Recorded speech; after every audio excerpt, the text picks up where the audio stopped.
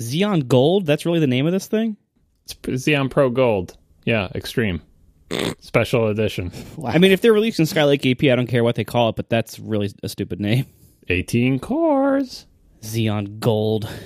Are they going to make a gold Mac Pro? That would be amazing. Ugh. There could even be an edition that's solid gold. John, if the next Mac Pro is only available in rose gold, like actual rose gold, not like pink aluminum, but actual rose gold, that would probably raise the price by $15,000. Would you buy that Mac Pro? Nope, can't swing it. What if it had a gaming video card in it? Nope. Still no? That's cold, Marco. No $15,000 computers. Sorry. Well, I mean, at the rate that you replace them, that actually isn't that ridiculous. Like, how many cars have you had during the time you've had this Mac Pro? I know. Well, I get a lot more value out of the cars. All right, so we should start with follow-up, as we always do. Tyler Locke has some APFS boot experiments that he has performed. Would you like to tell us about that, Mr. File Systems? He was the person who last week tweeted about booting a Mac off of APFS, and we talked about it in follow-up. And one of the points that I made during that segment was that he had posted a screenshot of the Get Info window in the Finder of the volume that he booted from, and it said APFS case insensitive.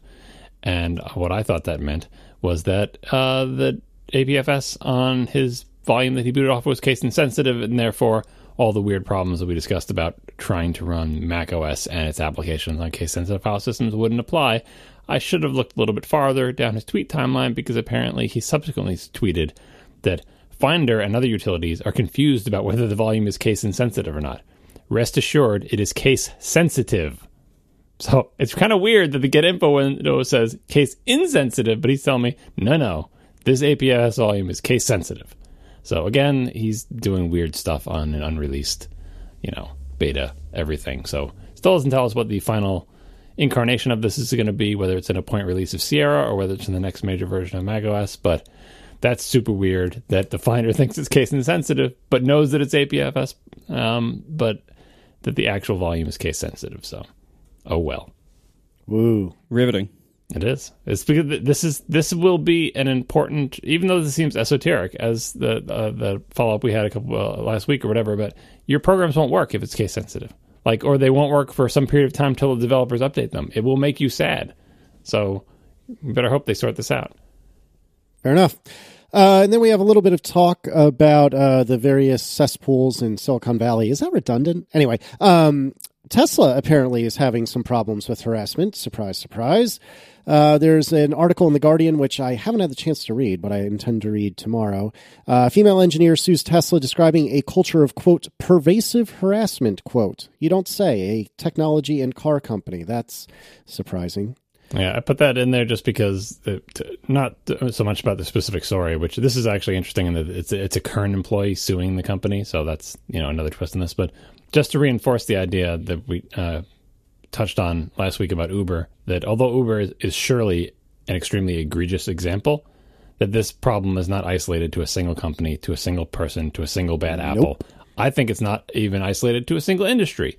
Although, in the circles we travel in, we tend to see tech things. It is everywhere, and when one of these stories comes up, what it does is it makes the other stories come to the surface, because it's a media trend, or people feel more emboldened to come forward, or people want to report on it more, and they come in cycles. But anyway, it's everywhere, and if you want to see another example, there you go. Yep.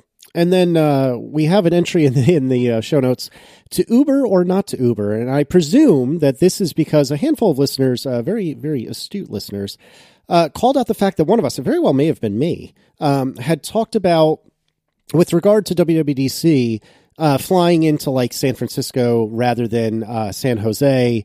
And, maybe we could just catch an Uber to get down to San Jose after flying into San Francisco. And a few people had said, hey, that seems kind of disingenuous after you spent, a fair bit of time complaining and railing against Uber, to then immediately say, oh yeah, I'll totally take an Uber after that. So it was actually me. I'm pretty sure it was me that said that. Yeah, it was Marco, and he used it as a verb. He said Uber down to San Jose. Yeah, and the reason why is because when we recorded last week, we didn't have time for the Uber topic during the main show, so we did it in the after show. During the edit, I decided it was too important to have as an after show topic, so I moved it forward in the show and kind of promoted it like in the edit to a regular main core show topic, because I thought it was important enough. Then, I probably wouldn't have said that after having that discussion, and I just kind of said it without even thinking about it, like at the time. As soon as I said it, I regretted saying it. And because I that is exactly the kind of thing that I'm usually conscious of, and it's the kind of thing where, like, I kind of don't want to take Uber anymore after how horrible they are. So anyway, I personally have since deleted Uber off my phone. There were plenty of previous reasons to do it, but this is the big one to do it like now.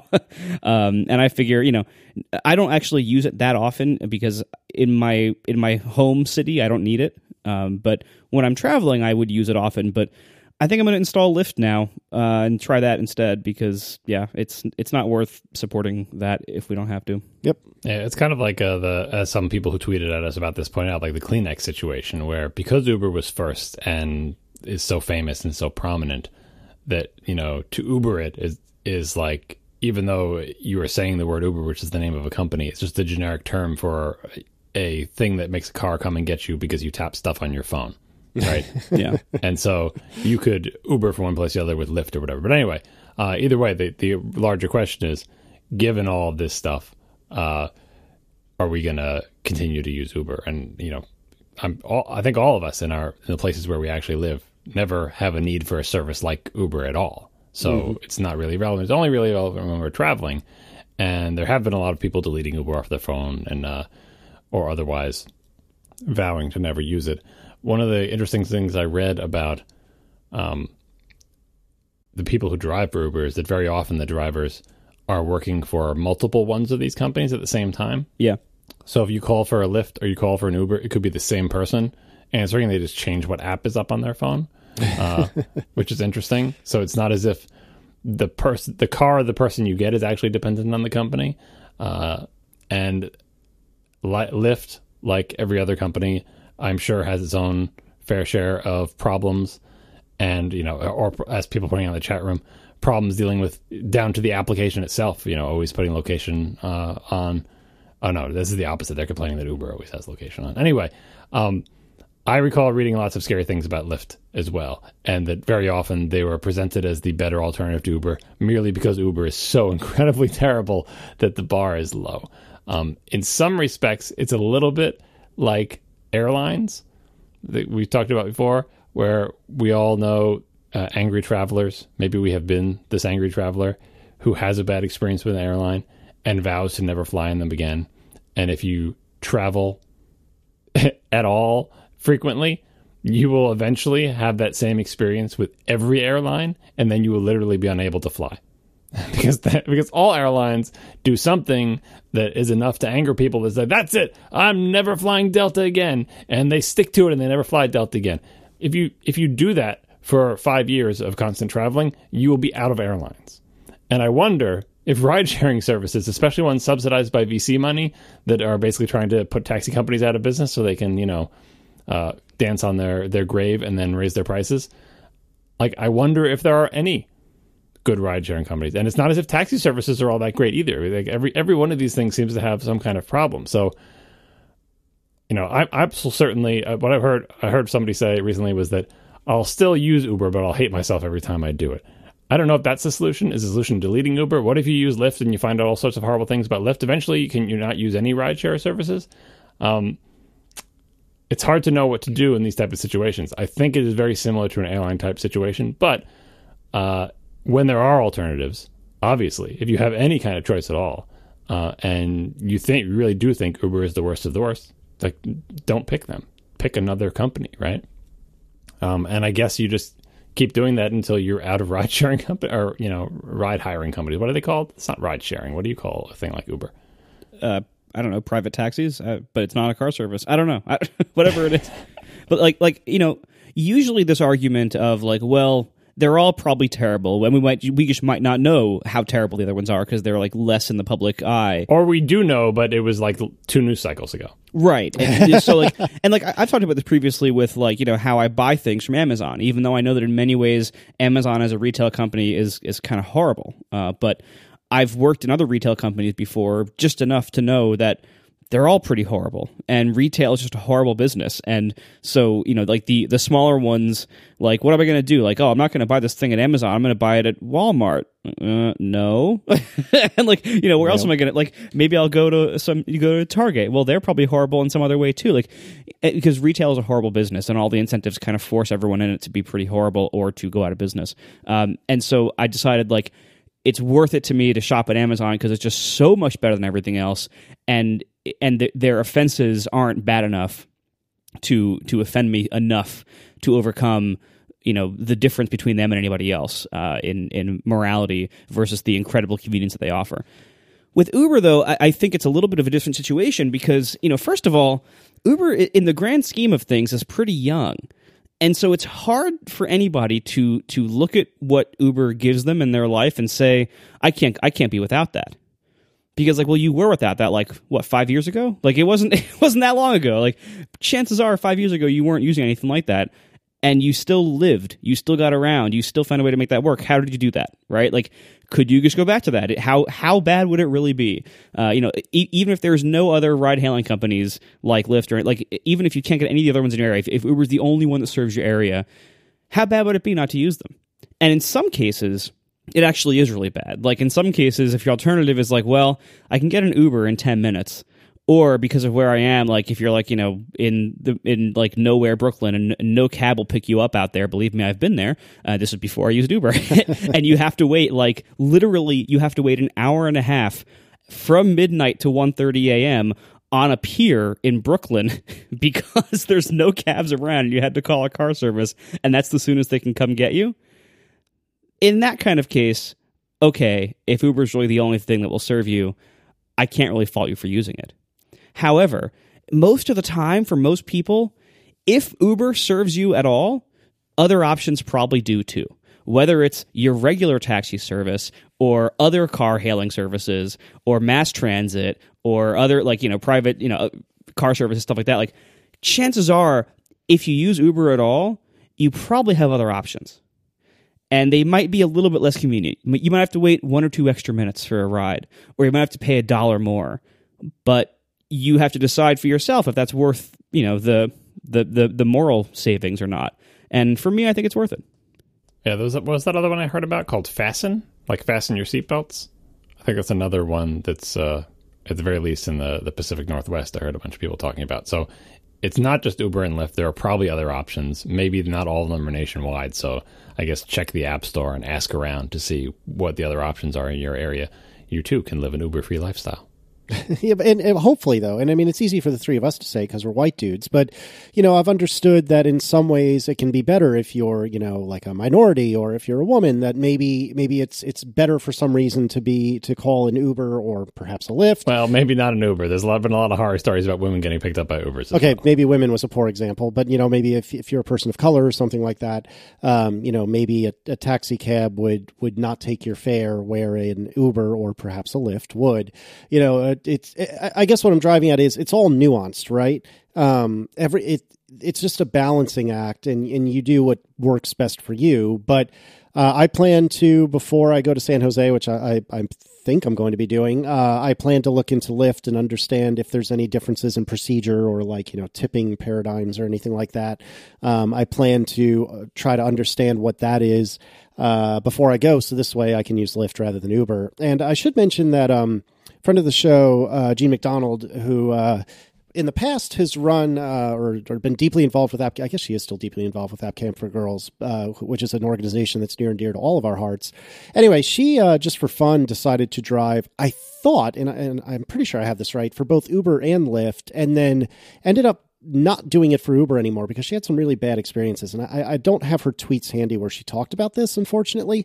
But you can look at her timeline or just ask her about it, and she'll tell you that she drives for Lyft from time to time because she's just felt better about it. I wish I could remember what was better, but she seemed to think that Lyft was a better experience for drivers and probably for riders too. The pink mustaches, right? Well, I mean, here's the thing too. Like, it's kind of hard to be worse than Uber. Like, literally everything they do is horrible, with the exception that they are kind of everywhere now. But like, the company is horrible. The people at the top leading the company are horrible. The app is horrible. The app itself is its own incredible case study of horrendous, abusive, fraudulent app design. Like, it does so many creepy, immoral things that honestly should be, or might even are might be prohibited on iOS. It's just a terrible app in front of a terrible service run by some really horrible people. In most cases, most of the time, if you're deciding between big crappy companies like airlines or retail stores, I think the differences are usually smaller between them. But in this case, like, my God, is Uber horrible. Like, it would be really impressive for any other company in this business to be as horrible as they are. Well, that's what the competition is for. So here's one article from Jalopnik saying Uber is quietly terrible for women and black people, study says. So there's an article on that. So much for Uber being better for minorities or women.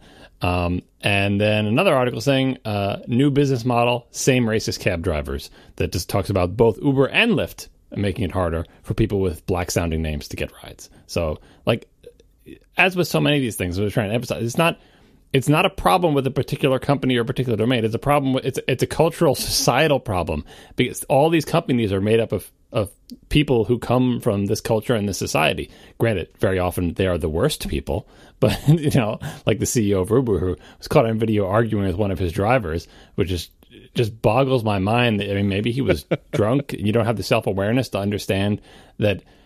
I don't even know. If you are the CEO of a company and you can't manage to be respectful and magnanimous for 5 minutes to one of your employees who's angry, it boggles my mind that you could be this bad at everything having to do with you. Anyway, yeah. So if you want peace, fight for justice, as they say. If you want to solve the problem, you really have to solve it at the root. You're not going to solve it by scolding spoiled tech CEOs, but if you can at all avoid giving money to what really seems to be the worst of the very worst of a business that is already in a slightly precarious situation in terms of, you know, all the articles going around about the fact that Uber is not profitable and is basically being funded by venture capital to put taxi companies out of business, and if they ever succeeded in that, they would just raise their prices. And by the way, they exploit their workers, and that's half of what the argument with the CEO was about. It's saying, I used to get paid X amount, and now I get paid so much less.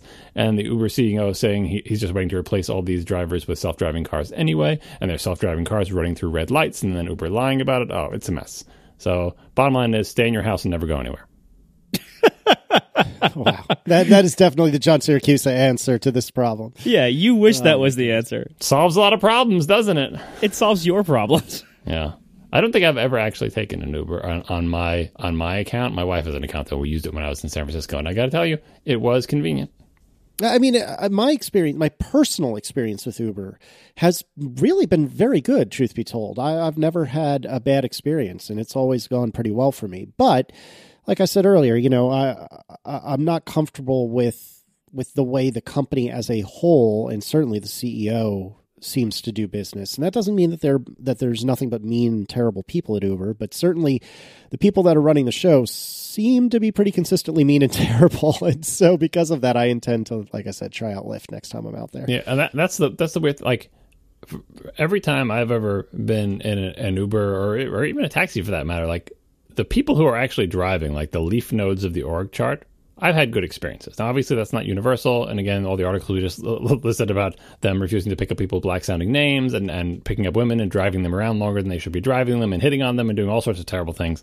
Like, obviously, that happens. But it's kind of like when you get mad at Delta and vow that you'll never fly with them again. Does that mean every employee of Delta is an evil person? Certainly not. And so it's a complicated thing where you're like, you're trying to punish the company by withholding your business, but what about the people who work for the company? Oh, they can just quit and work for a better airline. Can they? What if they work in Atlanta and it's Delta's hub? I don't know. It's the whole the effectiveness and the sort of ethics of boycotts have always been complicated when it's not like a black and white kind of, pervasive issue like, segregation or, the bus boycott and stuff like that.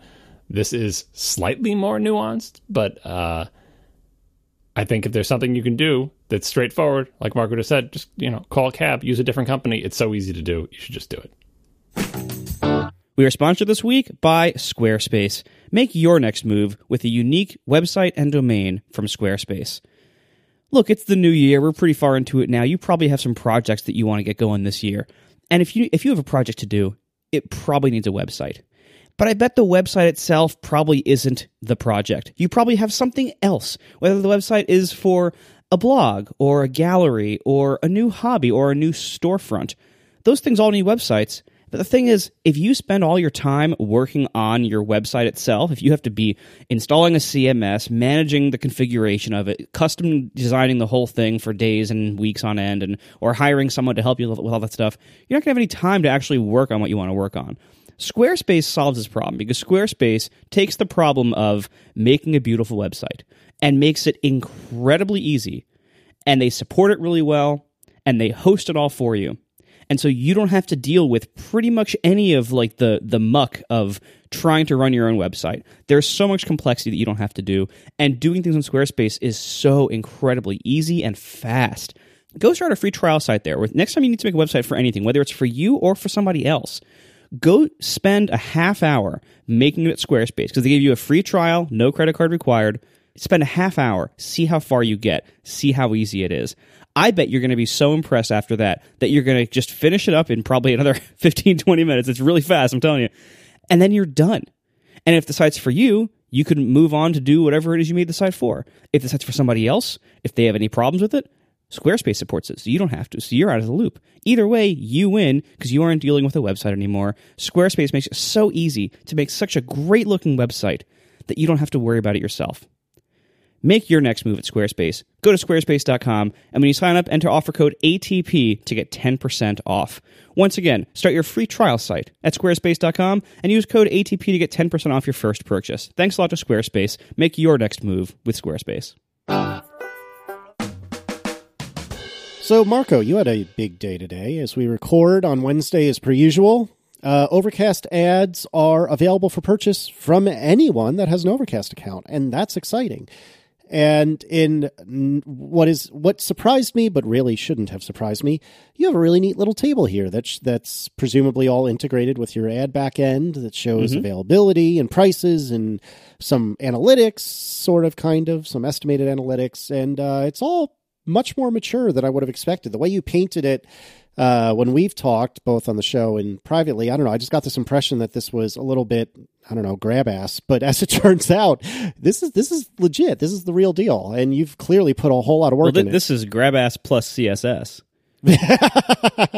Touché, sir. But anyway, this is super exciting. And you've already had a few categories sell out. So how's things going? I mean, it certainly looks from the outside like it's going really well.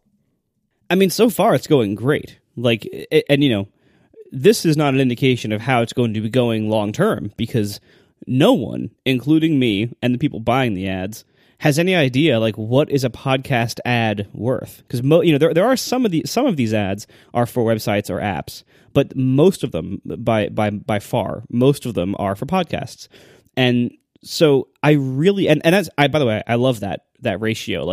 I do want the ability to advertise for both types of things, but I also would prefer if most of the ads were podcast ads. And I actually considered having it actually be two separate inventory types. So it would actually sell separate slots, possibly at different prices. Like maybe podcast ads would be cheaper than website ads. And that was too much complexity, so I just didn't build that out. And I might do it later, but probably not. Basically, it's kind of cool that in a podcast app, I can now have ads for other podcasts because it makes it kind of not feel like an ad anymore. And this is one of the reasons why I added the option for paying subscribers who normally just automatically wouldn't see any ads. I added a setting in settings for them, a checkbox for them to turn the ads on. For everyone else, it just is on and they can't turn it off. But for paying people, one of the benefits normally that you're paying for is not to see ads, but these ads are kind of nice.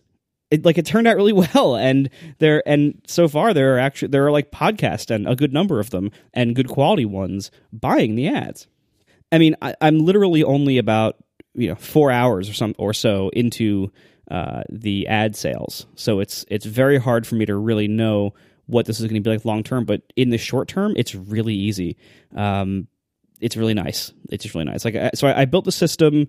It's a pretty straightforward, like basic database thing with basic tracking in the app of views, taps, and subscriptions. The payment is all through Stripe because Stripe is amazing. I love Stripe so much. What did we do before Stripe? Actually, I'll tell you what we did before Stripe. PayPal. And it was a dark time. Oh my, was it a dark time. I'm going to tell you about dark times. Before PayPal, we had banks of modems that would dial the credit card companies and transfer information using archaic protocols from our Linux servers. Phone lines, actual phone lines. That's how we did credit card processing. Was that actually worse than PayPal? I don't know. Yes, it was worse. Have you ever tried to do subscriptions in PayPal? Phone lines and modems are among the least friendly things you ever want to be wrangling at a data center that is not in the same building as you. Have you ever used PayPal? I have. I mean, PayPal will eventually freeze your account and take all your money, but the phone line situation made it so hard to even get money in the first place. Yeah. Well, anyway, so this is all built using some, nice, easy stuff with Stripe as the payment gateway. I even accept Apple Pay, which is kind of cool because they make it really easy. So I literally, you put in a few HTML divs and you enable this thing on your site, and then you have Apple Pay. So you can go to my site and buy an ad with your fingerprint in 3 seconds. It's kind of awesome. It's incredibly satisfying. And so, yeah, that's what I've been working on the last week or so, is just building this system out. And there's still a lot I have to do. Like, basically tomorrow I have to build a system to notify people when categories become available that are sold out. That's something I kind of added last minute tonight because a bunch of things sold out. And I immediately got a bunch of emails from people saying, hey, I got here too late. My category is sold out. Can you put me up for the next one? And I don't really want to get in the business of having to maintain 1,000 different relationships with people and emailing them, and then what if it sells beforehand? Then they're out of luck, and I emailed them. So I'm just going to build a very simple notify me thing. I already built the system to record your intention to be notified. I just haven't actually made the notifications yet because now I have 30 days to do that because all these ads have 30-day intervals.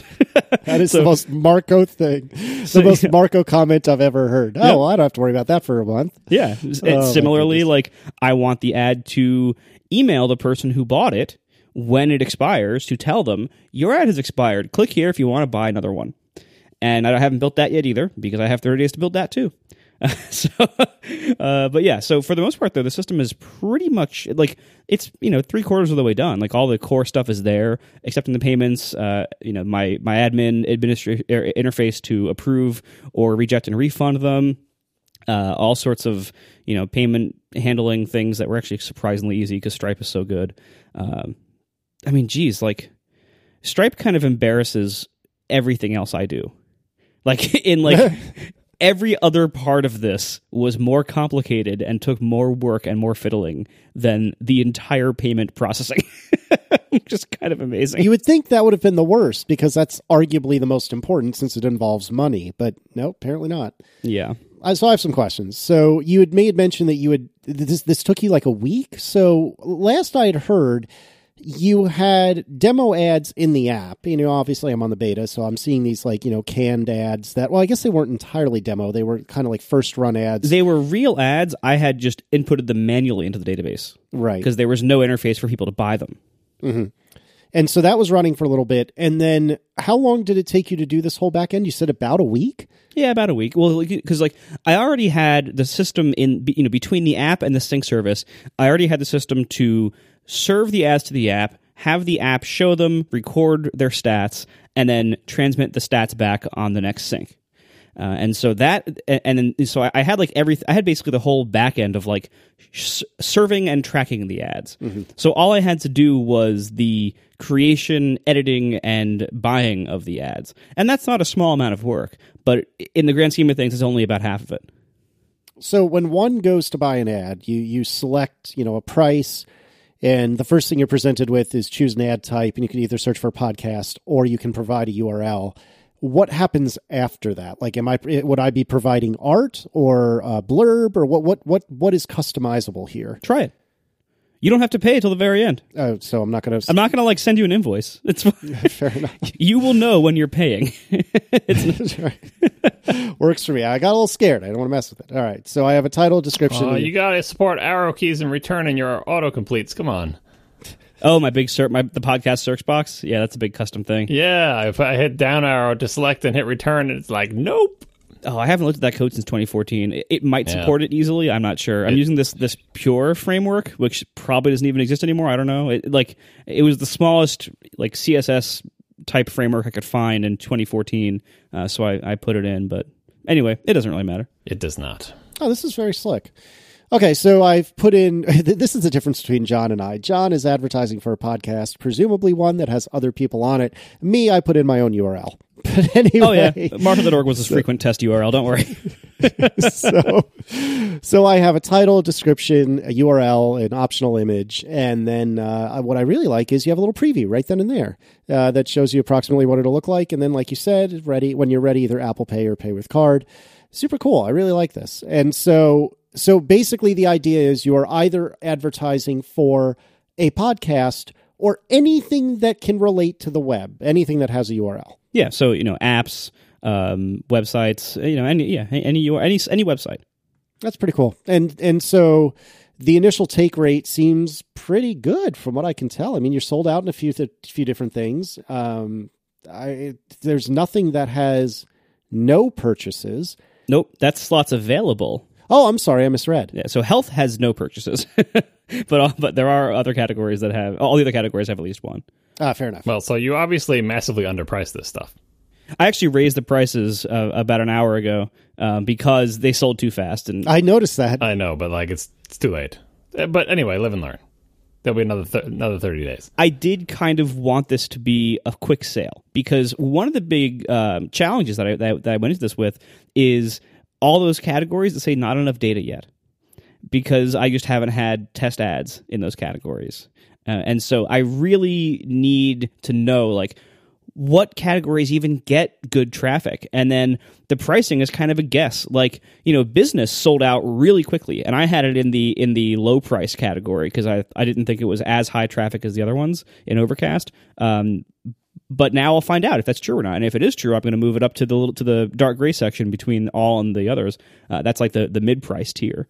And then that's why you should have done an auction system, because the market will decide what's valuable. Because it's not just the traffic; it's like how valuable are the people who listen to business podcasts. Maybe they all have lots of money and buy expensive stuff all the time, so they're more valuable to advertise to. Maybe. I mean, I can adjust the prices obviously individually if I need to. But ultimately, I would rather have the inventory sell out more often than to extract every possible last dollar out of the highest bidder, because I want there to be a lot of ads in the system, because that way people see a nice variety in their apps and it kind of gives more people a chance to advertise in the app. So that I would prefer sold out inventory to necessarily the absolute highest price. Again, I have no idea how hard it's going to be to sell these ads in 6 months, a year. I have no idea. It could be really easy. This could require very little effort on my part, or I might have to actually start keeping this email list and quote reaching out to people and reaching all over them to get them to buy an ad. I don't know. It's by then you'll be on to the next business model anyway, so it'll be fine. That's true. It's going to be hard to beat this. If this keeps going, the anywhere near what it is now. First of all, I've made today enough for something like 8 months of the Google ads. Wow, that's awesome. And I don't know if I'm going to make this every month, but it certainly shows this was probably the right move. And if I even get a quarter of this, I'm happy with that. Yeah, I feel like it's going to go up. I feel like next month is going to be higher because you have to raise these prices. You just have to. And then even if it slowly tapers off over the course of a few years, the only thing that will make you stop it, which is a thing that may happen, but the only thing that will make you stop it is if you find it too annoying. That is the thing that's going to gate this, I feel like. Yeah, I mean that's certainly the main limiting factor is how much of my time will take. But the good thing is this is a really easy thing to have someone else help with. Yeah, that's very true. But right now, I'm doing it myself right now because I don't want to immediately outsource something like this because I want to know, first of all, how it's doing. And the only way to do that is to really kind of run it myself. So I want to know how it works for everybody. I'll right up front. I want to know what all the needs are, how, what the pain points are, so I can fix them. And then I need to know, like, is this even the kind of thing I need to outsource to someone else? Or is it so little work that I can just do it myself? If it's sending 50 emails on one day a month, that's a decent amount of work, but I could probably just do that myself. So we'll see what it actually ends up being. Again, it's way too early to tell, but the very early indication suggests that it's pretty good. This is super awesome. Now, so you're doing all the approving by hand using your little admin interface? Yep. Have you had to deny anyone as yet that wasn't clearly just spamming you for the sake of being a jerk? No, I mean, one of the things is you have to pay to even submit it. Like, right, yeah, sure. Like in CRUD web app terms, it literally doesn't even save the database record until it has a payment. The payment's all like in like the temporary session post variables until it's paid. So that basically makes it unspammable from like a pure spam perspective. It puts up a pretty big barrier. And then I am human reviewing them all to just make sure they're not like obscene or hate content or anything else. And there was one person submitted one that had a word that some people might consider a bad word. It's not like one of the big ones, but it's like a kind of ancillary one. So I went back to that person. I'm like, hey, do you mind if I edit this? And we worked out a different copy, and then that was it. And then I approved it. So that was the only one that even required any review at all. Nice. And what's amazing about this? When Google sells ads on my behalf, I get something like, I think, 60% of it. When Apple sells anything on my behalf, I get 70% of it, or maybe a year later for subscriptions, if I'm lucky, 85% of it. When Google pays me money, it's money that I earned 6 weeks ago that I finally get paid for. When Apple pays me my money, it's, again, similarly about money I earned about 6 weeks ago. With these Stripe ads, I'm earning, I think, about 97% of what they sell for, and it gets deposited in my bank account in 2 days. That's amazing. It's really kind of amazing to be out of the walled garden ecosystem for once. That's super cool.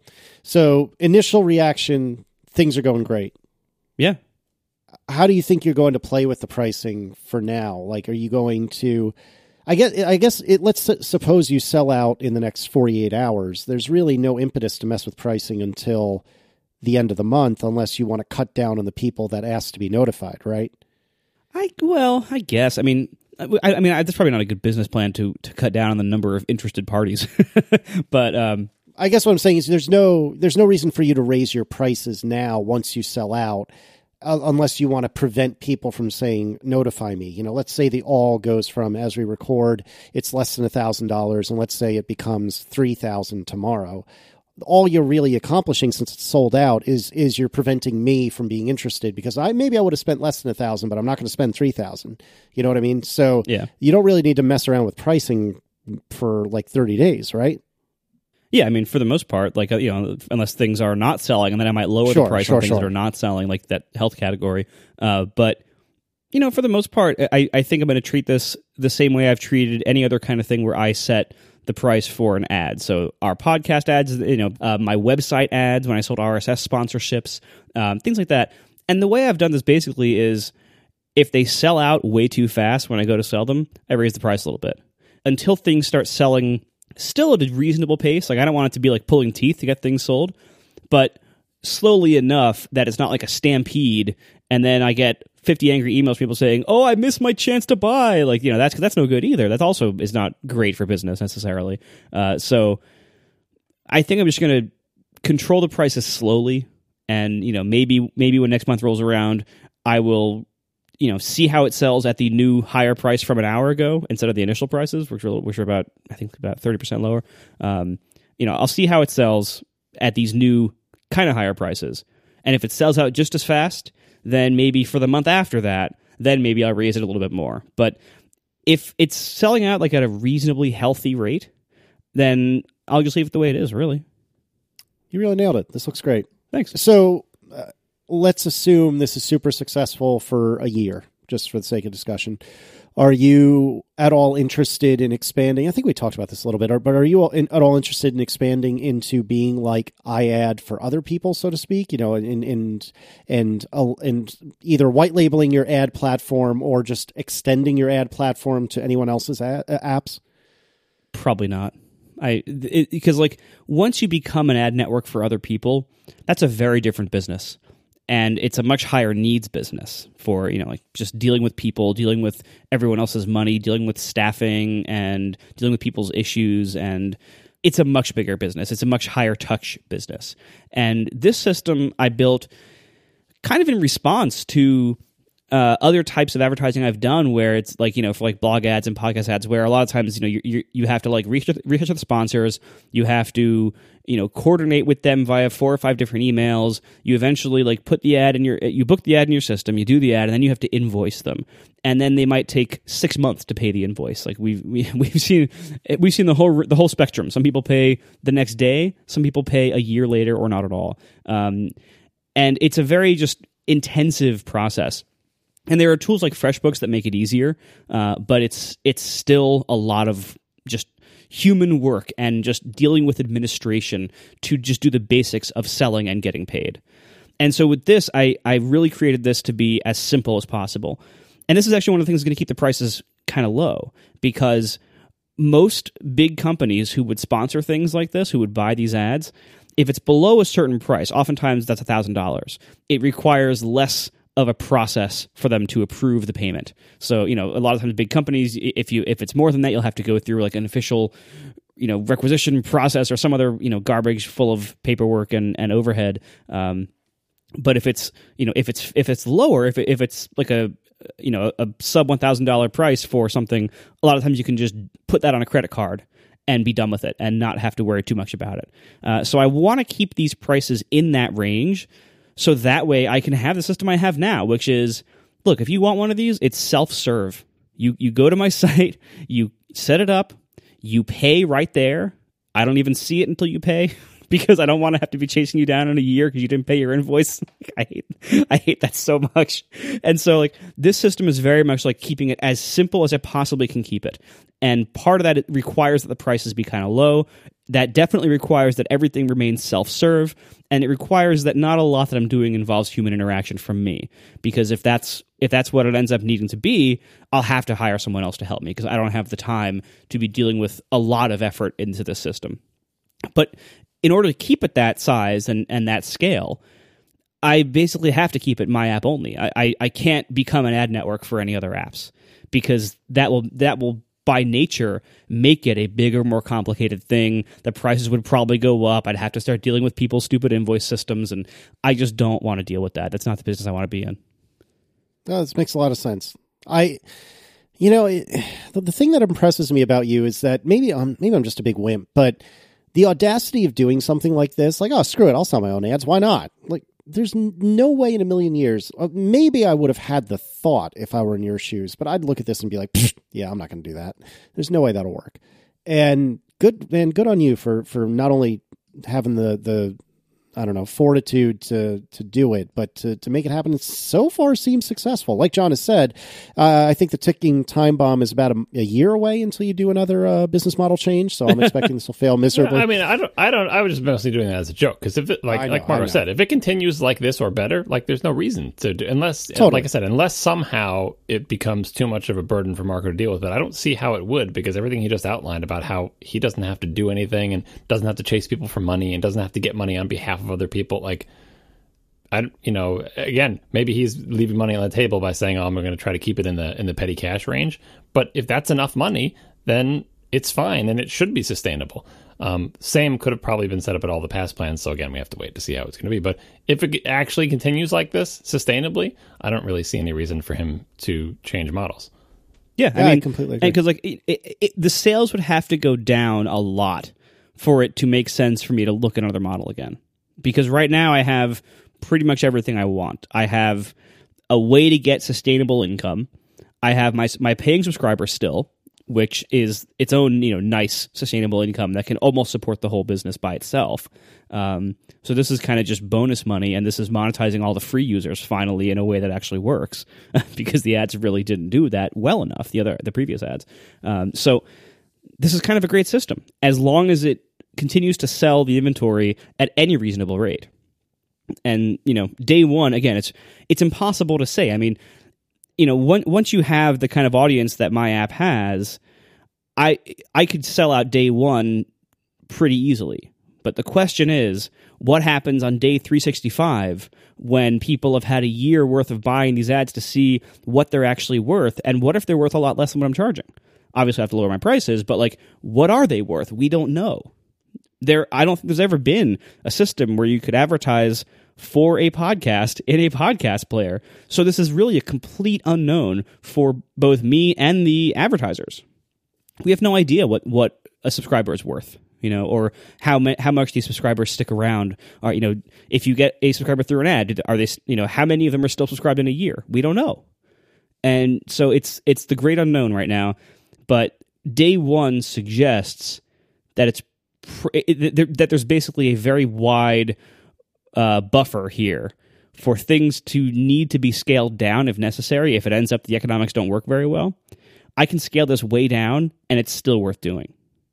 So that to me shows that this is probably a good idea. By the way, there's also other controls I have, like I can increase the number of slots that sell. Like in certain categories, if they demand that the price be below a certain level to sell them very often, I can just put more slots there. This is a known thing to do. People have been dealing with ad-based businesses for quite a long time now. We know how to do it. And as long as the ads are valuable at all, you can usually make it work. And I think what we're seeing so far is that I think these are valuable. The only question is just how valuable. But that's really just minor tweaks over time. That's not like having to rethink the whole system. Yeah, that's super cool. I'm really impressed, really proud of you. That's good work. Thanks. A couple of very quick questions. Would you consider open sourcing this ad backend so that other people can copy all your hard work for free? Probably not, but it's not out of like a guarding my hard work kind of attitude. It's more just like a lot of it is pretty intertwined with Overcast. So it wouldn't make a lot of sense for this to be used for anybody else. This is really an ad network for podcasts on Overcast that happens to also work for websites. So, it's pretty custom to Overcast. And most of the hard stuff is payment processing, which anybody can integrate Stripe and do that. So there's not a lot of value to that. Fair enough. And finally, where's my swipe to delete? I was doing this. So I haven't done that yet. I'm going to tackle that probably next week. It's got 30 days to do swipe to delete. Is that how this works? Yeah. Well, I have 29 days to do it, and then 1 day to make all these notifications. Fair enough. I take back all the nice things you said, unless you give me my swipe to delete. 1 star. We are sponsored this week by Casper, an obsessively engineered mattress at a shockingly fair price. Go to casper.com/ATP and use code ATP for $50 towards your mattress. Casper created one perfect mattress, sold it directly to consumers, and eliminated commission-driven inflated prices. The award-winning Casper mattress was developed in-house with a sleek design and is delivered in a remarkably small box. You can get it up narrow stairs if you have to. Casper has revolutionized the industry by cutting the cost of dealing with all these resellers and passing that savings directly on to you.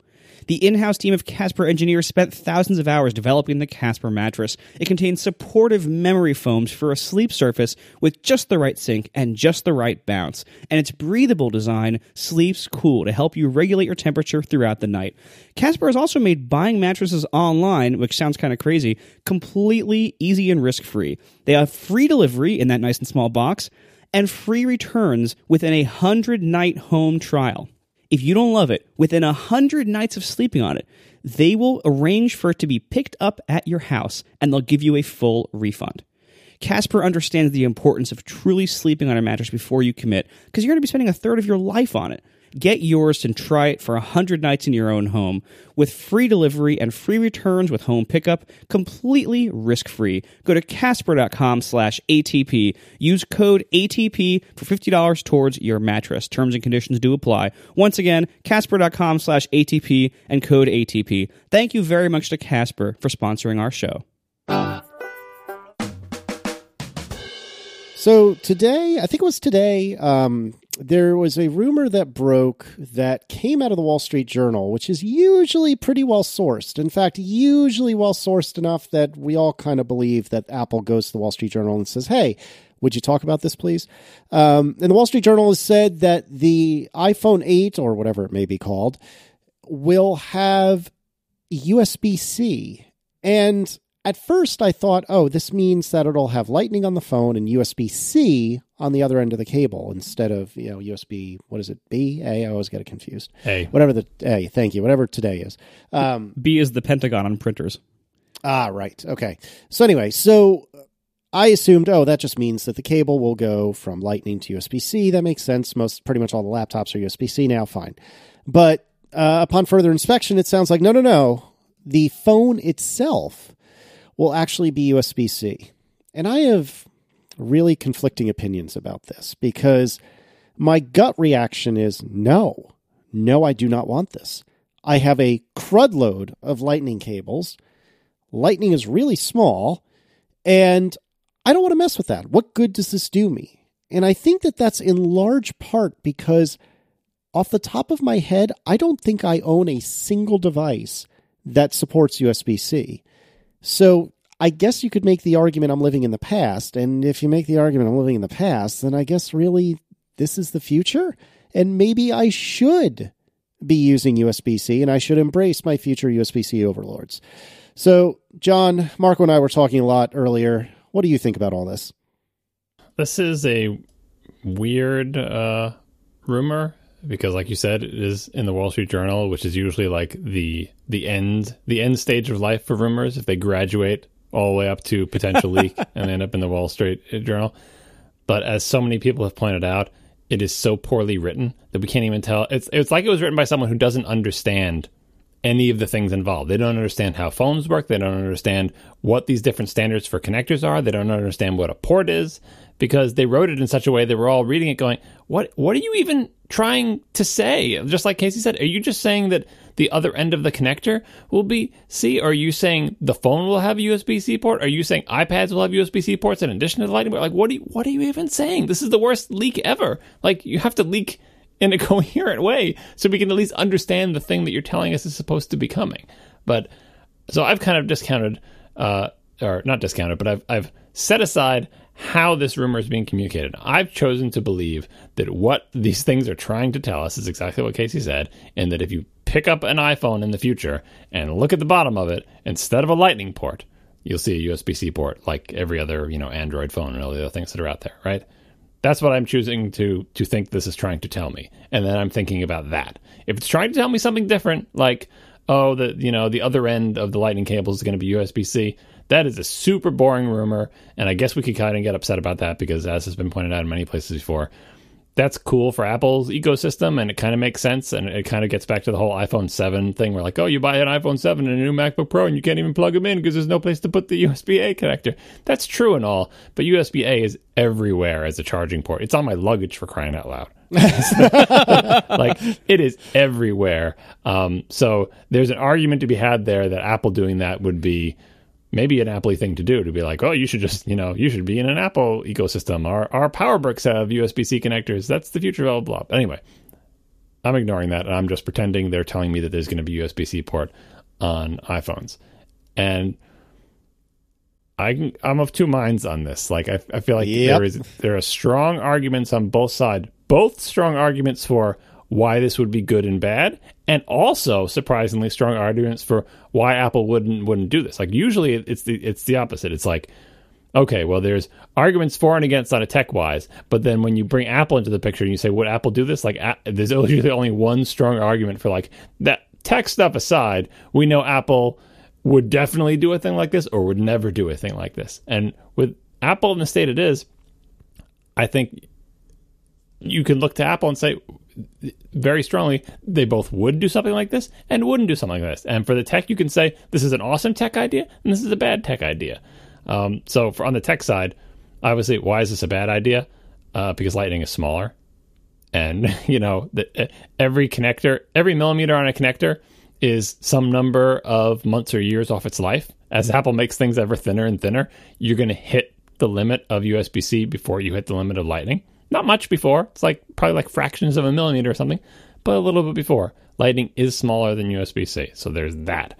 On the other side of the tech thing, and this is a little bit of an unknown here, Lightning, we don't know how unreliable Lightning is. Like, we have anecdotal evidence of weird connector scorching and stuff. Apple knows for sure what their warranty repair thing is, and also there's the Apple cables themselves, which really has nothing to do with connector and everything to do with Apple's uncomfortable relationship with strain relief on cables, where they apparently make things that don't hold up that well when they're under rough usage. But there is a tech argument to be made for the fact that Lightning is smaller, but also the fact that USB-C, and someone will correct me if I'm wrong, inverts the relationship of springy pieces of metal and stationary pieces of metal, where the connector is stationary and solid and has these contacts on it, which is great and makes that connector sturdy. But the inside of the device has the little springy metal fingers that touch the contact points. So if those little springy metal fingers get fatigued or bent up or fail to make good contact, that's inside your phone and you got a problem. Whereas on USB-C connectors, I believe the springy bits are in the cable, and inside the connector is the stiff stationary thing. I'm using the technical terms for all this, I'm sure. And so if the little springy bits that make contact with the stationary thing fatigue, throw out the cable and get a new cable. So that is a tech argument on the side of USB-C. And then, again, I guess on the connectors themselves, you've got the business side of Apple gets money for Lightning connectors. People can't make peripherals without it, and that's a good and a bad thing, because good Apple makes money and can control it. It's bad that Apple has to approve every peripheral. So that's there are arguments on both sides for the tech thing. And then let's move over to Apple. Is this a thing Apple would do, or is this an Apple thing Apple wouldn't do? And I think probably as soon as a couple of years in the past, we all would have said, regardless of all that tech stuff we just talked about, Apple will never do this, because Apple loves things super thin and Apple loves things proprietary. And Apple is not so much in love with conforming to industry standards just for the hell of it, right? That would be the only side of this argument. You'd all be like, yep, totally, that's the Apple. But today's Apple is doing things the old Apple didn't do, both good and bad, and has sowed enough doubt in my mind that I'm now envisioning these boardroom conversations where somebody high up says, tell me again what the advantages are of our proprietary Lightning connector versus USB-C. And maybe this comes up because of large numbers of warranty repairs, or, who knows what the inciting incident is. But someone says, remind me again why we've been doing this Lightning thing for 5 years. What advantage do we continue to have over USB-C, especially now that we spread USB-C to all of our, all of our Macs and our Power Brick connectors and, all that stuff. And presumably if they ever release new Macs, they will expand it to even more of them. Why are we still using Lightning again? I'm not saying there's not a reason, but just go over it again for me. Tell me again what the advantages of getting. Then someone will come up with here's our revenue from our Made for iPhone program, and here's what we've been able to do with the connector with changing the pins through software, and we're not beholden to the USB consortium, and here, this, blah, blah, blah. And maybe there's an argument within the company that says, those are compelling arguments. And now here's what we would get with USB-C everywhere. It would be the same one connector for power, data, peripherals, video out, adapters for networking, across Macs and all iOS devices, including the future much bigger iPads that we're surely making with multiple USB connectors on them, right? Right, Apple? Making those? Anyway, yeah, I'm sure they're rushing to make that. Mm-hmm. Once you standardize on just literally one omnidirectional connector that's really small across all your products, that's an advantage, and you get to take advantage of the ecosystem of existing USB-C peripherals, which presumably will only grow as other things adopt it. So And Apple 5 years ago, I can't imagine this discussion even taking place in serious ways. Apple today, I can imagine this discussion being had, prompted by whatever, and I can imagine the USB-C contingent inside Apple winning the argument and saying, we're going to go with the industry standard, even though it is worse in a few ways tech-wise, because it's also better in a few ways tech-wise, and there's an ecosystem advantage, not just for Apple and non-Apple companies, but for Apple's own products internally to standardize on one, because there's never been a chance to do that before. At no time in the past has there been any viable choice for a standard connector for like iPods and all Macs, except for I guess when it was FireWire, but that was hardly viable, and FireWire was definitely not the standard across all Macs. They had Macs that didn't even have it on it. So here we are, and I find myself incredibly believing a rumor that a future iPhone would have a USB-C connector on it, because it's not a slam dunk, and I'm not even saying it's higher than 50-50, but I would say it is 50-50 in my mind. That tech-wise, coin flip. Would Apple do it? Coin flip. That's where I come down on this. Do you want them to? I kind of do, because if they're going to standardize on USB-C everywhere, I'm sold on the uniformity win. And I'm also kind of sort of sold on the durability win with the little bendy finger thingies. And I have no data on the reliability thing. And of course, all my connectors still work, and I don't have these problems that people have had. Of course they do. Of course you do. Well, although my wife said she had one of hers that had the little scorch mark. I looked at it; it wasn't like Marco's was. But just mechanically speaking, like, I love the Lightning connector, the fact that it was solid and didn't have any little fragile pins in it and everything. But the fact that those little fragile fingers are inside the phones, I can see that being a problem. But anyway, I don't have data on this, but I'm willing to believe. And so if they did it, I won't be angry. I'll be kind of proud of them for being surprisingly pragmatic and courageous. And kind of not so much courageous in terms of like we're willing to take the heat, because I think they wouldn't actually. That's the other aspect of this. Some people are going to be angry, like, you just changed the connector, you're changing it again. Well, first of all, just is a relative term. Like the 30-pin connector was around for almost 10 years. And so, that I think that's a good run. This is slightly more than half of that. If they ended up swapping this out and slowly transitioning, it would be like 5-6 years by the time they were done transitioning everything, right? All the products they sold. That's a little bit, it's shorter than a 30-pin. But unlike the 30-pin to Lightning, they wouldn't be changing one proprietary connector for another. They would actually be moving to where everybody else already is. So I think actually people wouldn't be all that mad about it. Yes, you'll be mad. Oh, I have all these Lightning cables. What the hell do I do with them, right? But there is a PR and real win there to say, but we moved to the standard. We moved to the industry standard. So now, if you're in a mixed household with Android and iOS devices, you don't have to have two separate charging cables. And the thing that you use to charge your Mac can also charge your phone. And just... there's a story to be had there to sell this so that it is less impact, so that it's basically, even though it hasn't been around for 10 years, we're not moving to another proprietary one. We're not screwing you over, we're moving to the industry standard. So people will be less angry for a shorter period of time, I think. Marco? Yeah, I pretty much agree with John. If you would have asked me a year ago, I would have said, "Oh, why would they kill Lightning? That's dumb." This might even come up a year ago. I might have said exactly that. Who knows? But the way I feel about it now, like, now that I've had my USB-C MacBook Pro for a few months, and I have a few USB-C cables, and now I have the stupid thing where I have like half of my cables are that kind and half for another kind, and it's really annoying.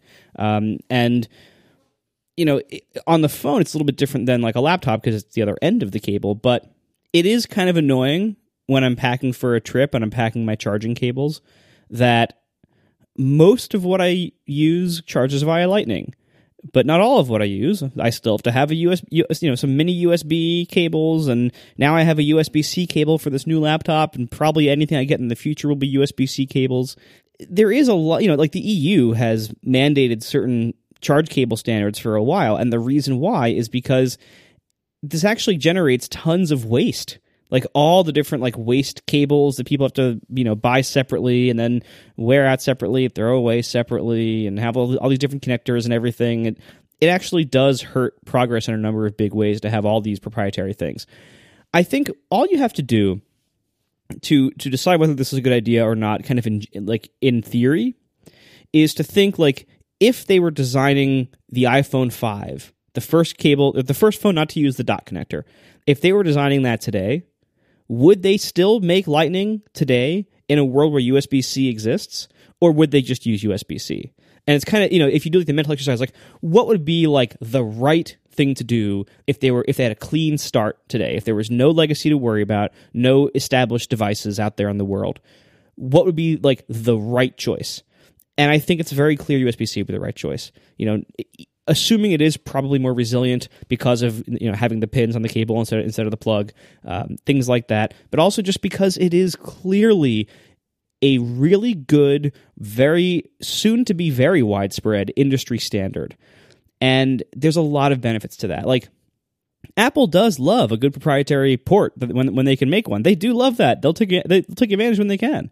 But not always. Sometimes they just use standard things like USB, like on the Macs. Like, they for a long time they used a standard headphone jack because that it wasn't worth making their own custom headphone jack. Like the world had a standard for this thing and they used it. And most of the time they do that. Most of the time that's the choice they make.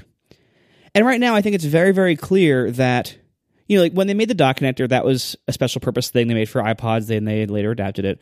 When they made Lightning, there was nothing better for them to move to. Like the industry, the USB consortium and their people were designing God knows what with all those crazy, like the USB 3B connector. Mini micro USB, the 7 connectors I have to my digital cameras in the house. That all looks almost the same. Yeah, and that like pretty much everything the USB people have ever designed from a cable perspective, or from a connector perspective rather, has been horrendous before USB-C.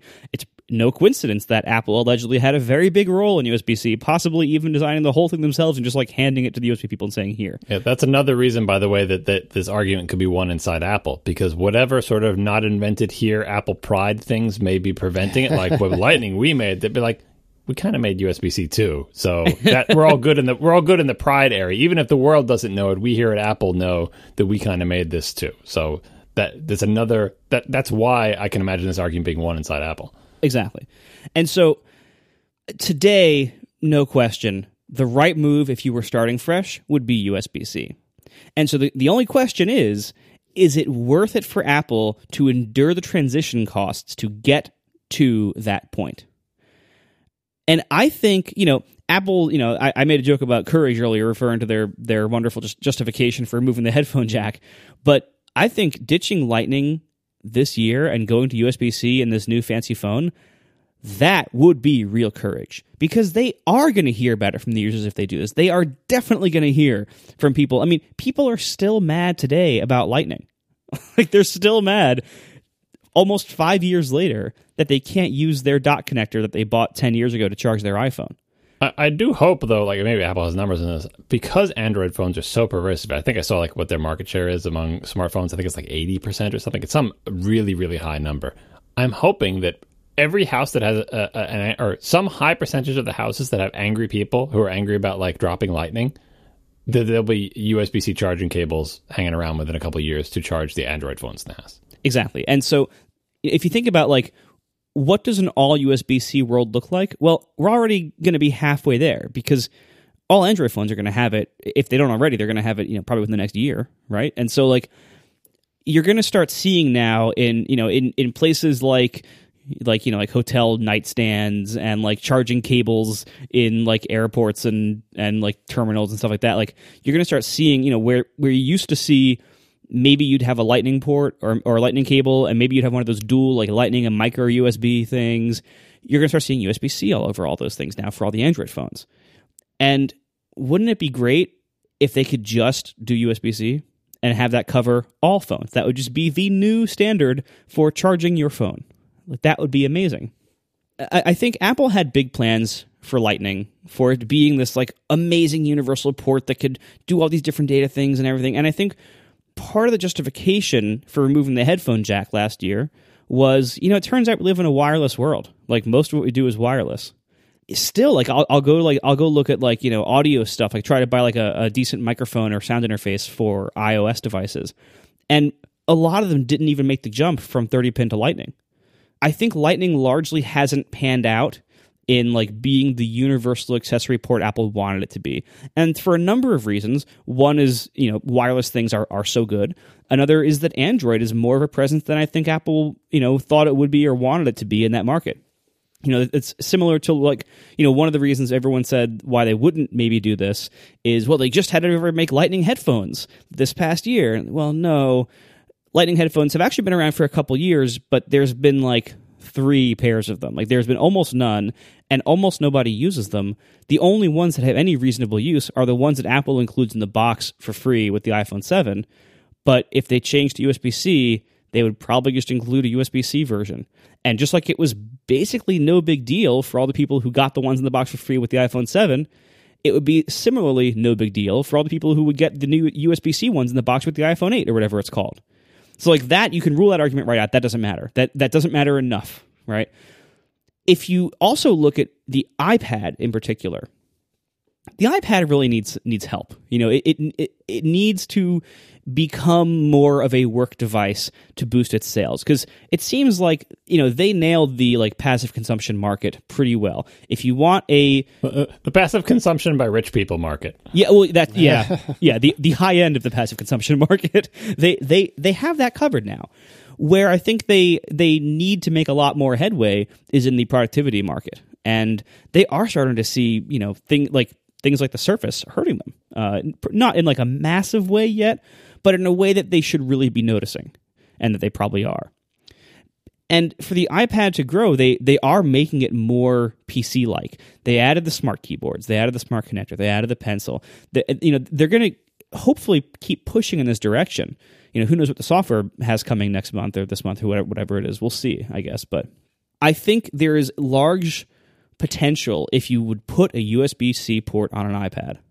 Because right now, I mentioned earlier about like sound devices and things like very few of them are available for Lightning.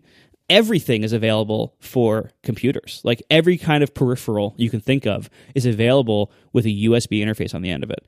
And maybe not a USB-C port necessarily, but like it could plug into a USB-C port through a very easy, cheap cable or a very easy adapter that you probably would already have 3 of in the bag. If Apple wants the iPad to become more of a computer replacement, adding a USB-C port or 2 or 3 is not ridiculous. It's the kind of thing I remember when I suggested that. It was on this show. I suggested maybe a couple of years ago adding a bunch of USB ports to the iPad, and I'm pretty sure both of you laughed at me very heartily. Because every Apple commentator would have laughed at the suggestion a year ago or more. We all did.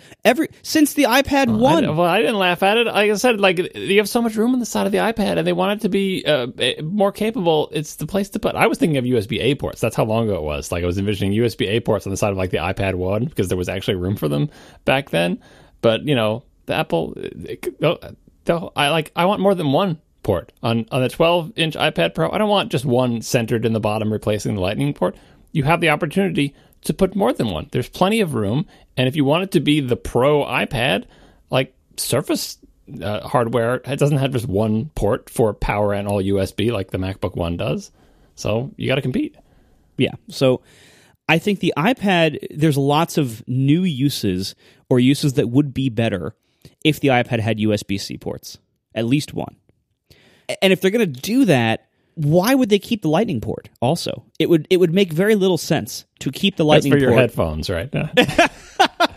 Speaking of that, I just realized the other day when reading these stories about Lightning headphones and stuff, I realized I actually don't know where my Lightning headphones that came with my iPhone 7 are right now in the house. I don't think I lost them, but I don't know where they are in the house because I've been using AirPods. And right. If they get out ahead of this, if they do the transition now, with the anticipating 2 things. One thing Margaret has said that like USB-C, it's not pervasive now, but presumably in a few years it will be pervasive thanks to Android phones and everything, right? So they'll be out ahead of that. So they will be saving their customers from the experience of being like, oh, I'm on vacation and I can't use my iPhone with this thingy or with this charge cable because it's not USB. So they're saving them from that. And then 2, the thing that Apple kind of knows and controls is what is the time horizon for wireless charging, right?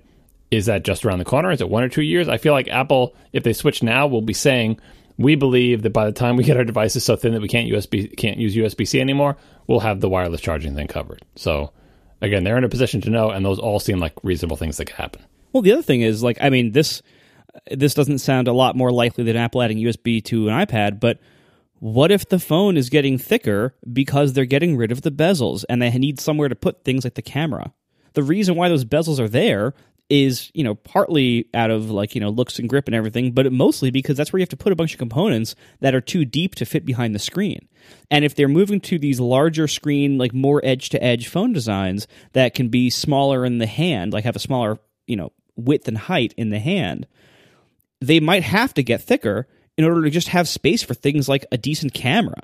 Get ready for some bigger camera bumps. Well, probably, but I mean, that seems like a more aptly, as judged by the iPhone 7, they'll just make a bigger bulge rather than make the whole thing wider, thicker. But we'll see. Yeah, maybe. Anyway, so my point is basically that in a perfect world, if they started from scratch today, had no legacy, they'd probably go USB-C. That would probably be the best option. If you look at the iPad could really use USB-C, and it wouldn't make a lot of sense. It wouldn't be very Apple style to still keep Lightning on there. They could just replace that. We are already not using Lightning for much else besides charging. It's not being used for a whole lot more by most people than just charging your phone. And they're already pushing things like Bluetooth for a lot of peripherals for audio output and things like that. So, and of course, then also you look at the Mac and the Mac. If you have USB-C on both things, everything shares the same peripherals. Everything shares the same cables. You can charge them everywhere, even with the Android device cables. You can use all of the devices for Android right now that are made by companies like Sony that, if Sony has to pick between making something for Lightning or making something for USB-C for Android phones, they pick Android because they're more of an Android-focused company. There's lots of companies like that where you kind of have to when you pick teams, you see some of the headphones are there are some USB-C headphones now for Android phones.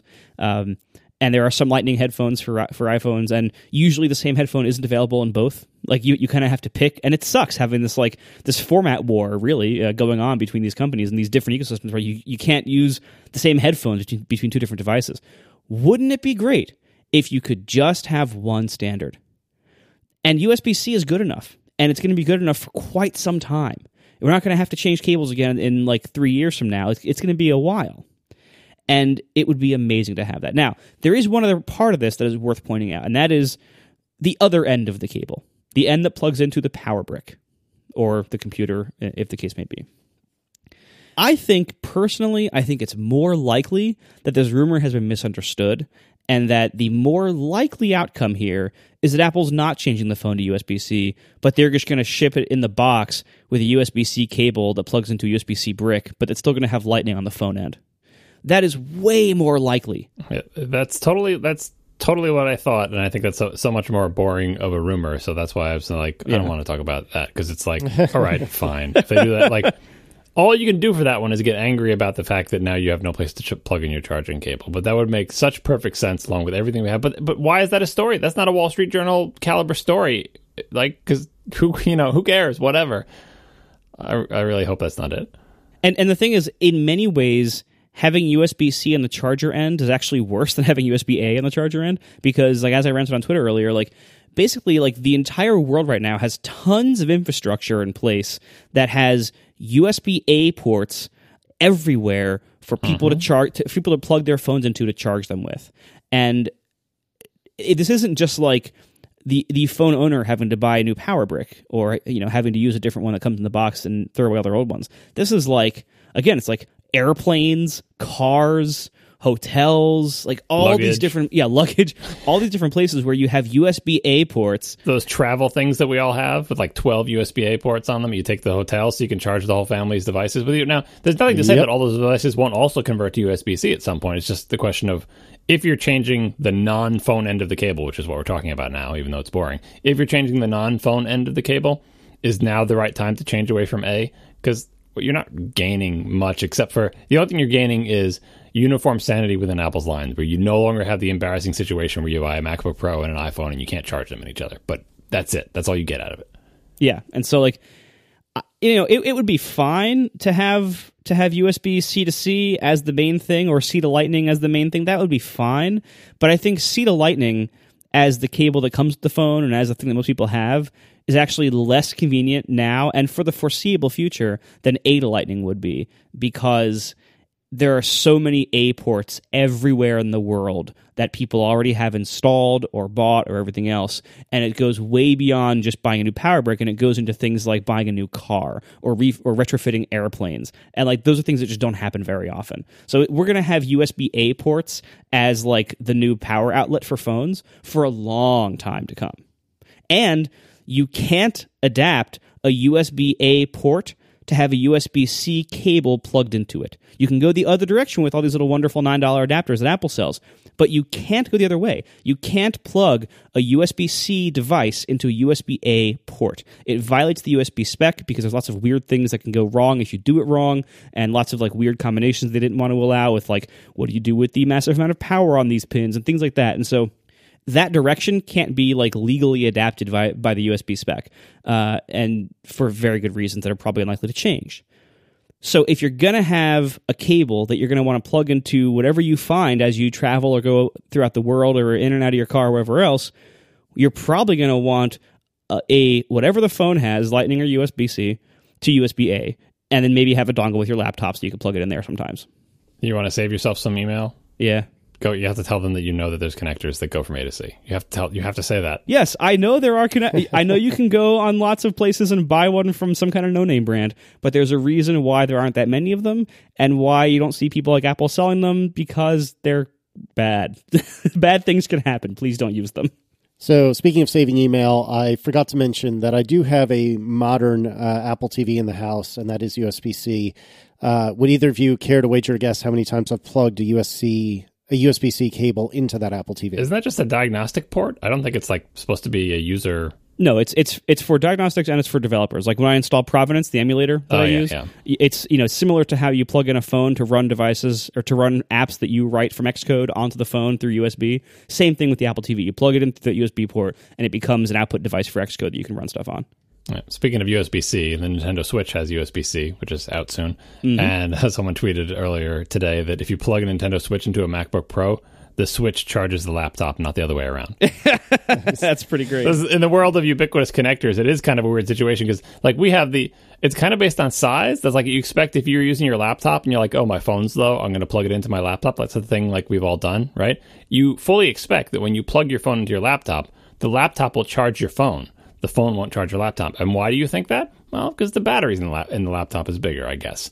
But when you do it with the Switch, I guess they don't know how big they are. It's like the little dog that thinks he's the big dog. He's like, I got you, MacBook. Here's some juice. Take this. I don't even know. Who knows? It could be that just the Mac thinks it's being charged, and it actually isn't, because I don't understand why the Switch would output charge or anything. But in this world of ubiquitous USB-C, that our future world where everything has USB-C ports, it can be confusing as to what the actual relationship between devices with batteries in them will be when you plug them into each other.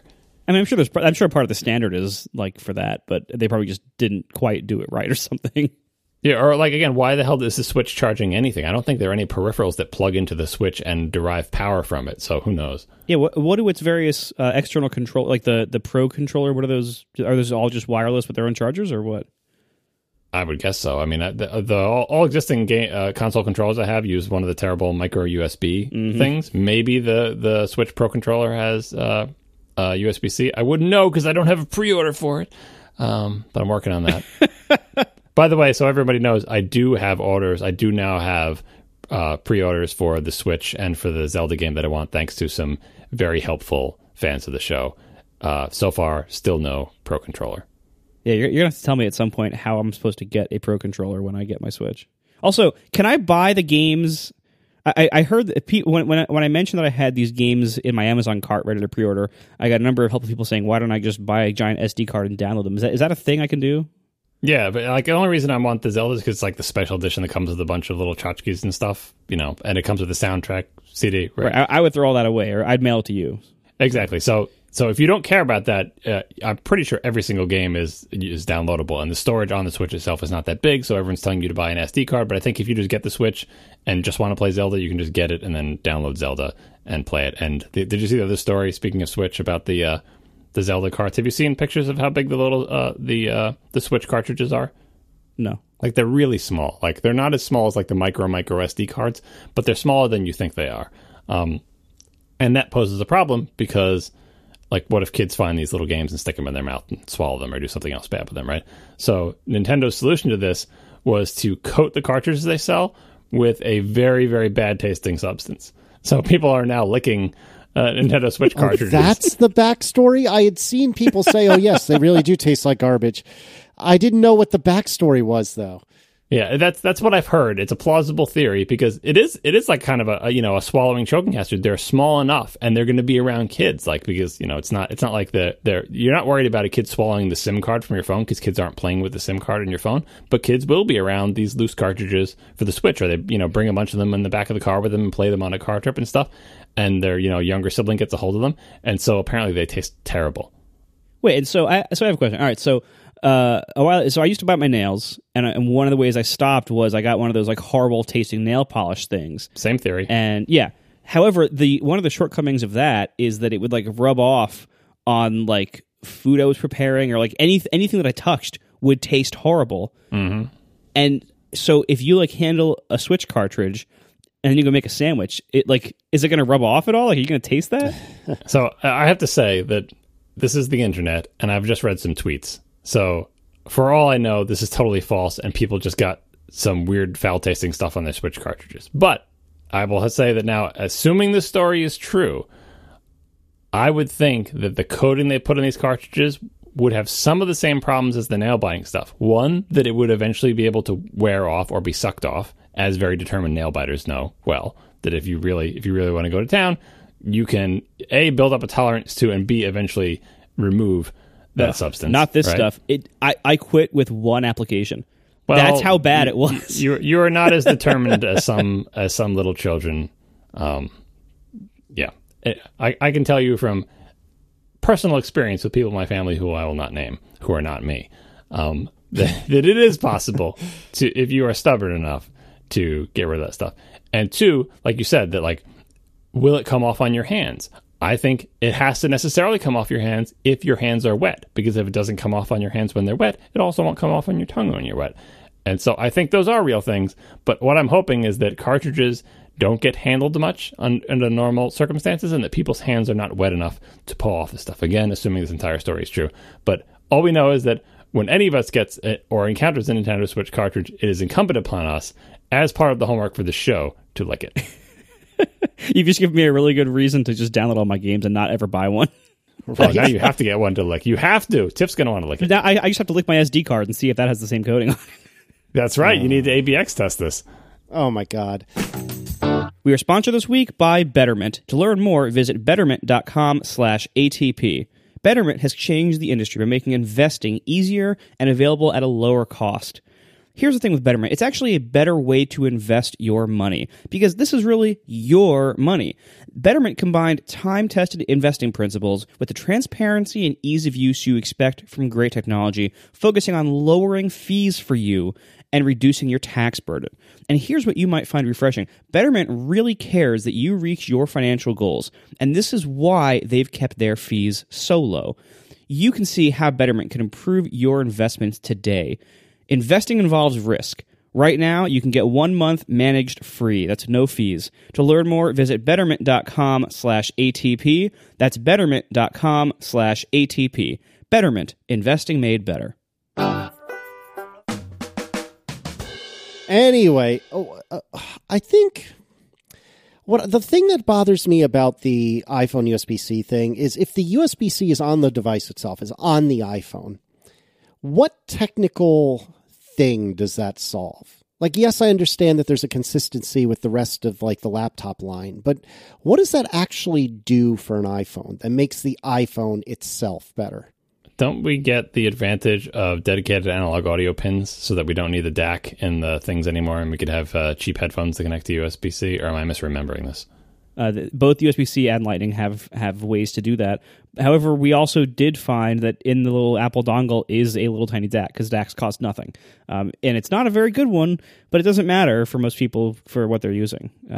It's fine. So anyway, that's a potential advantage that you could get if Apple decides to take advantage of it. And if I have no idea if there are any existing headphones that take analog audio signals and have, instead of a regular headphone jack in the end, they have a USB-C one. But in theory, that's one. There's also, tech-wise, the thing with the bendy pins that we talked about. Like, who knows how big a problem that is, but it stands to reason that it is better to have the parts that eventually fatigue or bend or wear out on the cable that you can throw away and not inside the device. So that's another tech advantage. Yeah. I guess there's nothing that you guys have said or that I can think of that makes me think, oh, this is a technical problem that's being solved with USB-C. It is worth that juice is worth the squeeze of pissing off the entire world for another cable change or another port change. But don't you think? Do you guys not agree? You both said that you thought people would be angry, but I totally think people will be less angry than 30-pin to Lightning. Even though 30-pin was 10 years old, I think they'll be less angry about this because it's a switch to the standard. Because, yes, you're going to be grumbly. You're assuming, though, that people have USB-C devices. I am cheap, and I don't buy expensive things terribly often. But I always keep up to date on iPhones and iPads and whatnot, and I don't have like I said, the only USB-C device I have is an Apple TV that I've never plugged USB-C into. They'd be a little bit ahead of the curve. Like, I agree, people don't have, but I think every story about this would be Apple concedes, or like the most negative story you can have, like, Apple finally concedes and does what everyone else does. Apple finally gets in line. Apple finally does the industry standard thing. I think that would be the negative Apple spin on these stories. And, again, with the European regulations requiring whatever it was, mini USB, and probably going to require USB-C, like, I think that's the spin on the story. And yes, it's like, oh, I don't care what the hell the standard is. I got a house full of freaking Lightning cables that are now worthless to me, right? Like, people will be angry, but I think the story will be Apple gets in line with everybody else. And that will soften the blow. Again, I think if you're going to do that, though, you wait another year or something like that, because everyone is still sensitive to this. Because I still, within the last month, have heard people whining about Lightning ports. And so if you're going to make this jump, you make the jump when it's preposterous that Apple isn't on USB-C. Right now, you want to be a latecomer, though? Do you want them to feel like... In this case, yeah. Because again, the thing that I can't get past is it's not solving any technical problem that I'm aware of. Maybe on like an iPad, maybe if you wanted to plug in, say, an external display, which I guess you can do that with the HDMI cable on a phone or iPad anyway. So yeah, I'm failing to see what technical problem that makes the iPhone itself better. What technical problem are they solving by doing this? Because otherwise, why bother? Well, we also don't know how pervasive the Lightning connector problems are. Like, I don't know. How many people do we know who have had this problem? I know two people, Marco and Merlin, right? Who have both had problems with the contacts, the bendy little bits coming out of thing and then scorching the little connectors. I believe, Marco, did you get your phone replaced because of that? Yeah, I did.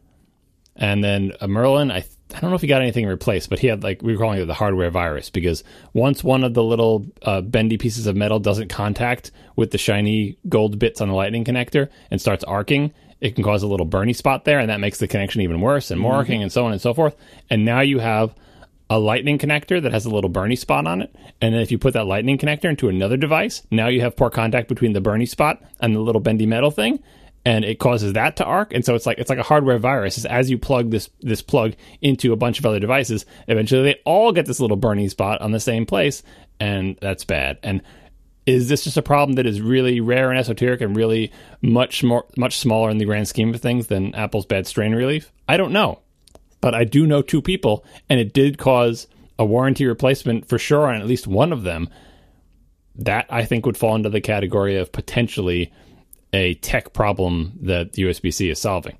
But without fair. Numbers, it's hard. It's hard to know without numbers, I guess but here again, that's solving a problem for Apple that your average consumer, even I, don't really care about. But Marco didn't want to get his phone. Well, maybe he did because of the microphone thing. But like, people don't want to have to bring in their thing to get it swapped, right? I mean, does USB-C solve the lint problem? That's another sort of anecdotal thing we don't have numbers for. But like, how many people have you heard about, like, my thing wouldn't charge and I had to get out the dentist gear and start pulling out the little lint balls or cat hair from inside the thing, or I brought it to an Apple store and they had to do it for me? My parents have had this problem where they had to have lint pulled out of their thing, pulled out of their Lightning connector by like an Apple Store person, right? Does USB-C suffer from that as much as Lightning? I have no idea, but that is another potential tech problem, not just for Apple, for warranty repairs, but people don't want their crap to break and have to bring it to the store either, especially it's so hard to get an appointment and it's annoying to be in there and everything. I don't know. I feel like if I were to wager a guess, I think it's what our initial interpretation was, which is it's going to the cable included in the box may be Lightning to USB-C. That falls down, though, because of what Marco was describing about how the entirety of power charging in the world is all done via USB-A. I think Apple, this is one of the old school things where I would say, would Apple do this? 100%. I totally believe Apple would go Lightning to USB-C. Despite everything we just said, and we all agree on that USB-A is more common. Why would Apple do it? Because they'd be like, this is our connector for our stuff and our power bricks and our computers. And by the way, we sell the other one for a reasonable price, so buy more peripherals from us and, buy more adapters, and it's fine. I 100% believe Apple would do that. It's just hard to tell from this rumor. And speaking of hardware virus, I hope this rumor is a different kind of hardware virus, and that even if Apple is either doing the boring thing or not doing anything and they just come with plain old USB-A to Lightning connectors like every other thing, the fact that this story is out there and that every tech site and the Wall Street Journal and podcasts and everybody are talking about it, and it seems to me collectively slowly convincing ourselves that this would be a good idea. It would be great if somewhere at Apple they're like, no, Wall Street Journal, that's not what you were supposed to be leaking at all. It's just that we were going to change the other end of the cable. Yeah. And then come the time when the new iPhone is released, we're all disappointed that it doesn't have USB-C. Apple will be like, how did this get away from us? So it's like a hardware mind virus. Wow. Yeah, I don't know. I don't know what to make of it. Like, it wouldn't entirely surprise me if the phone itself had a USB-C port on it, but I keep coming back to it and I can't get past. What is it really doing for the device? Like, what problem is it solving for the device? I'm not saying there isn't one. It's making a lot of things more convenient, and in the very, very likely future that we're going to have, because Android is doing this, so we're going to have all these USB-C cables out there in the world. It's going to be very, very convenient if we not only can just have one cable, but then you can plug in your iPhone to any of these things anywhere. That's going to be incredibly convenient. It's also going to be convenient for just people who travel with an iPhone and a laptop.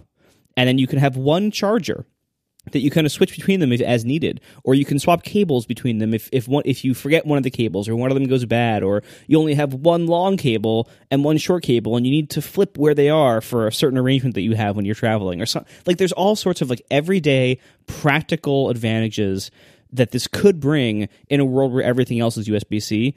And I think it's very clear we are heading towards that world. Like, the world where everything else is USB-C, that's happening. Apple is leading the charge with the Macs. So that's obviously happening. It's here. Like, if you've bought a new MacBook Pro in the last 5 months, you already are in this world, at least partially. And as they update the iMacs, hopefully in a few weeks, and everything else, over the next couple of years, if you buy a new Mac, it is almost certainly going to be all USB-C. So again, this world is here. This is happening. This is already a thing. There's all sorts of great accessories for USB-C now. Think of all the standard, just how iOS has had support for standard USB devices, like standard HID things, standard sound devices, things like that, without any drivers or anything for a long time now. But in order to plug them in, you had to get one of those Lightning to USB camera connection kit adapters, and this would actually allow the phone to have a standard port that is always there that can support a whole bunch of new devices that can make your phone more useful in certain specialized scenarios. So there's the everyday practicality of all these different charge cables that are going to be everywhere. There's carrying it with you in a bag full of a USB-C laptop with all the USB-C cables you're going to have for that, not having to have two separate sets of cables with different sets of connectors and everything.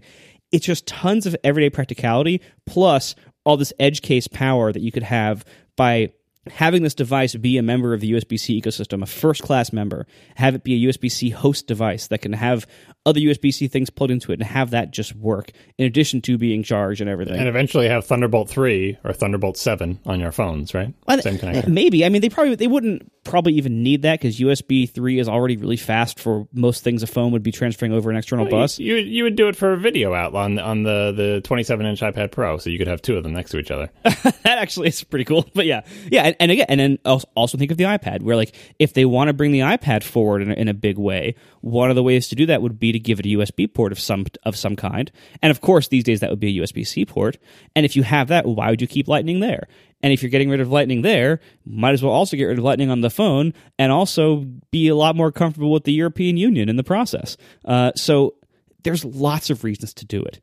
And I mean, and Casey, so as I think the one of us who's most cool on this idea, would you at least agree that if they were starting clean today with no legacy baggage, would USB-C be the right choice? Oh, without question. And, sitting here thinking about it, I feel like the only way this makes that this feels better to me is if inductive charging really is a thing, right? Because although I plug in phones constantly because I'm a developer, like Erin, for example, the only time she ever plugs her phone into anything, it's just the wall to charge it. And yeah, it would be kind of a pain in the butt if she had to bring her like charging pad everywhere she goes in order to charge her phone. But that makes it sting a little bit less, I feel like. I don't know why. Maybe now that I'm saying that out loud, it seems bananas to me because it's really no different. Because, if it's USB-C, then we would have to bring that specific USB-C cable because it would be the only one in the house. But if it's an inductive charging pad, suddenly that's better because I don't know why. But it just feels better to me, even though I admit that makes no sense. So maybe that's the fix, is inductive charging is a thing. Since it's wireless and Apple hates wires and, USB-C for Apple TV style if you need it. I don't know.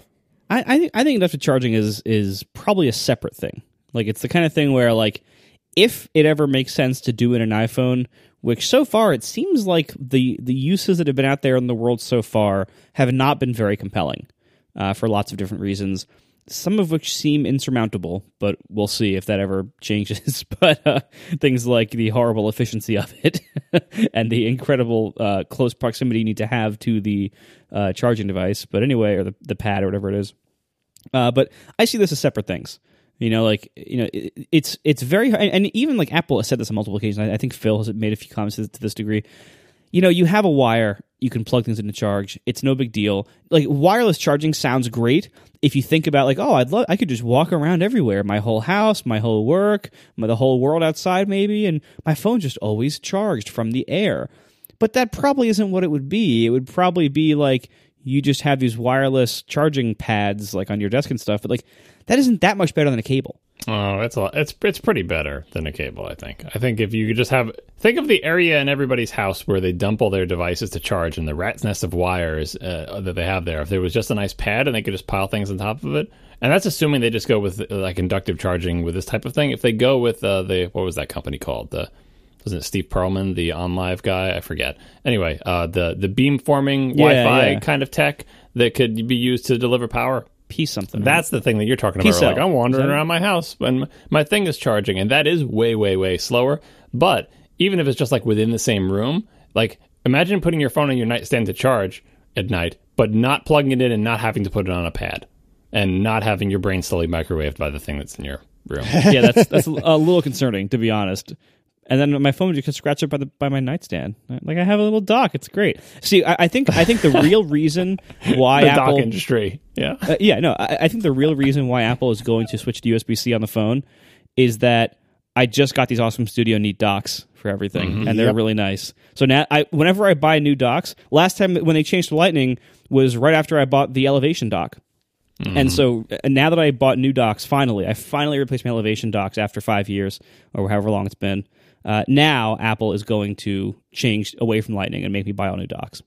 Well, the good news for the Kickstarter for iOS device docks made of fancy burled walnut and all sorts of other things like that. The good news is that once wireless charging is here, you can still sell those same docks. It's even easier because they don't have to even charge. It's just basically like a little stand for your phone, like a little home for it. It props it up and makes it look cute. Because in the end, I mean, I know you think they're like, oh, it's a charging dock. It's very important that it charge. In the end, it's a little stand for your phone. It's a nice stand for my phone. I know. I'm just saying, like, that industry will not be decimated by wireless charging. In fact, that industry will be freed from having to worry about the silly electronics, and they can concentrate where they really care about, which is fine materials and craftsmanship and so on and so forth. And you can use all the money you're saving by not buying 2 sets of cables for everything and just dump it all into docks. That's right. You can have one made from, what is your little heavy cylinder made out of? Tungsten? Tungsten. Yeah. Thanks to our 3 sponsors this week, Casper, Betterment, and Squarespace. And we will see you next week. Now the show is over.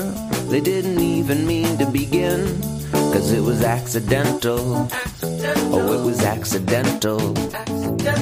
John didn't do any research. Marco and Casey wouldn't let him, 'cause it was accidental. Oh, it was accidental. And you can find the show notes at atp.fm. And if you're into Twitter, you can follow them at CASEYLISS. So that's Casey Liss, MARCOARMENT, Marco Arment, SIRAC, USA Syracuse. It's accidental. They didn't mean to. Accidental. Tech podcast so long. What is going on? My mouse, every great once in a while this happens. My beloved Magic Mouse is like lagging to hell, and it just Wants to be harpooned. Yep, that happens to me too. You see me tweeting about that a few days ago? Oh, yeah, you're right. I think I told you it never happens to me, in fact, but I lied. I'm a darn dirty liar. That just happened to me, and it's not the first time it's happened. Yeah, it appears to happen to everybody who has any Apple Bluetooth pointing device. It happens to the trackpads and the mice. It happens to the old mice that use AA batteries and the new one that have the rechargeable harpoon thing. It happens whether you're at a high battery level or a low battery level. There seems to be very little correlation to any of these factors. It just seems to happen to all of Apple's Bluetooth devices. So it's probably an issue with either all Bluetooth devices or at least Apple's Bluetooth devices. Doesn't happen to my wired keyboard or my wired Logitech mouse from 1992. Oh, you're so old. Never, doesn't stutter, doesn't need to be recharged. Now, the Mac Pro that you have, I'm pretty sure Bluetooth was optional. Do you have Bluetooth on that? I don't know. Let's go find out. I think it was like a $60 option. Turn Bluetooth on. There is a button that says that. I think I can click it. It is currently off. So I'm going to assume I have it. Oh, yeah, that probably means you have it. I did not get the Wi-Fi option on this, by the way. Maybe that's what I'm thinking of. So my Mac does not have Wi-Fi. Maybe on the. I wonder if the 2006 Mac Pro, maybe Bluetooth was optional on that one, and maybe it was only Wi-Fi on yours. It might have been optional on mine. I might have checked the Bluetooth boxes, and I'd be like, maybe I'll get Bluetooth peripherals. Here I am, 8 years later, still no Bluetooth peripherals. What else is there to talk about? We can talk more about the Mac Pro if you want. Hard pass, and I gotta go. I mean, Tim Cook said nothing again. Yeah, that's why it's not. You notice it's not even on the topic list because there's nothing to discuss because there was nothing said. Well, I'll give my 2 cents that I already gave in Slack to put this one to bed. It's he was asked in the shareholders meeting about pro hardware and all the stuff we always whine about, and he gave the same kind of non-committal we have things coming for pros and we do care about them despite all our actions to the contrary. But he didn't say, I'm being sarcastic now. But anyway, he gave the same kind of non-answer he did last time that we talked about that led us to believe that an iMac Pro is coming or something. And there was some discussion about all right, what's so bad about this? In the hierarchy of things that Tim Cook could have said or done in relation to that, where does this fall? And I feel like saying nothing would have still been worse. I feel like at this point, when there's a problem that a bunch of people see, like some people are cranky about Pro Mac hardware, right? Saying nothing is the worst choice because that's just it just makes people angry. It's like you're ignoring them or you're burying their head in the sand. People want some kind of answer. Saying something boring and non-committal and vague that's basically like Apple saying, we think we have something for you, is better than nothing because at the very least it says, all right, well, whether it's true or not, Apple thinks they have something that we're going to like in the future. And, that's kind of vague, but it strings us along. And then I feel like the best thing they could have done is give a strong, definitive answer that acknowledges the issue and then comes to a conclusion. And so that could be, we hear your concerns, but we've decided we don't want to be in the pro hardware business anymore. Perfectly valid. It puts an end to all of our whining, right? Because what's done is done. We can yell at them about it, but at least we have a definitive answer. Or they could say, we've heard your concerns. We realize we dropped the ball, but we are going to rededicate ourselves to pro hardware. They didn't say that either. So we get the middle one, the vague answer that tells us nothing, that is still better than nothing, but is still much worse than Apple definitively coming down in one direction or another. They don't have to announce new products. They don't have to promise anything, but they could have just said, they have to acknowledge the situation and say, we realize we've dropped the ball, and but we've decided to get out of this market, or we are going to rededicate ourselves. And they didn't do either one of those things, so it's business as usual. I think you and I just have different definitions of what nothing means. You think he didn't say nothing. I think he did say nothing. But well, no, because he by not saying like, we're sorry you feel that, like, you remember the Final Cut Pro 10 thing? What they basically said with that was like, we're sorry you feel this way, but Final Cut Pro 10 is the future. Get used to it, right? So instead of saying we're sorry you're sad about the pro hardware, but we're not doing that anymore, get used to it. Like what he was trying to say, what he tries to say every time in this vague thing is like, I know you're sad now, and I will not acknowledge that your sadness is founded in anything. I know you're sad now, but we have some really great stuff coming in the future. And he always says that. For Tim, it's a Tim Cook-ism to say, boy, we have a great roadmap. We have great things coming. And he says it frequently in earnings calls. For years and years, he's been saying in earnings calls. And if you look back on those earnings calls and you try to say, 3 years ago when he said that in the earnings call, what was he talking about? What product? Because he's always so jazzed. He's like, we have some great things coming. We have an amazing product lineup. I think you're going to be super duper impressed, and we get all excited. And then if you go forward 3 years, you're like, when he said that, what was he even talking about? Like, was he talking about the watch, or was that like the new Retina iPad Mini? You can't even tell what he was talking about even after the fact. But he always says, like, hang in there, guys.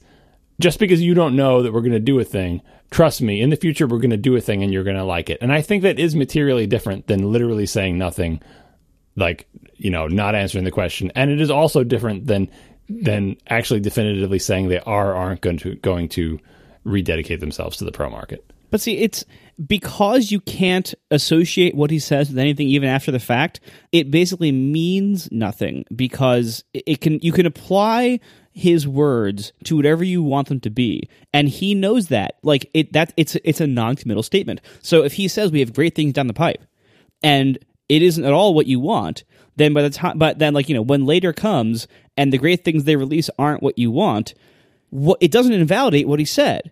It just then there's just a new excuse of, well, they made something new, it just wasn't for you. You know, that's But yeah, right. But what if they never made another thing that they even pretended was for pro people? They never made an iMac Pro, because then we could call him on it. But by him saying this, it's clear that Apple thinks they have something that pro people will like. They may be wrong. No, They've it's been wrong not in the past. But at the very least, I think what this says is, it's them saying, we are going to release a new Mac that we think will appeal to pros. And all of us can say cynically, well, you're probably wrong. It probably won't appeal to pros because your track record here is crap. But at least you think you have something that will appeal to pros, which is more substantive than just saying a vague, we have something coming. I mean, it'll eventually build up to the point like it did right before the trash can, where at that point they were like, stay tuned for exciting new pro hardware, which we all thought was going to be a new Mac Pro, and totally was a new Mac Pro. And so we'll see if it builds to that. But I feel like what Tim Cook is saying on this hardware front here is like, we're going to introduce a product that we think people who like the old Mac Pro will like. And we probably won't, because it'll be an iMac Pro, but whatever. That's what I think is coming. That isn't even what he said. What he said was like, you know, things for like pro markets and especially creative pros. You know what Apple pitches for creative pros? The iPad Pro. And the MacBook Pro.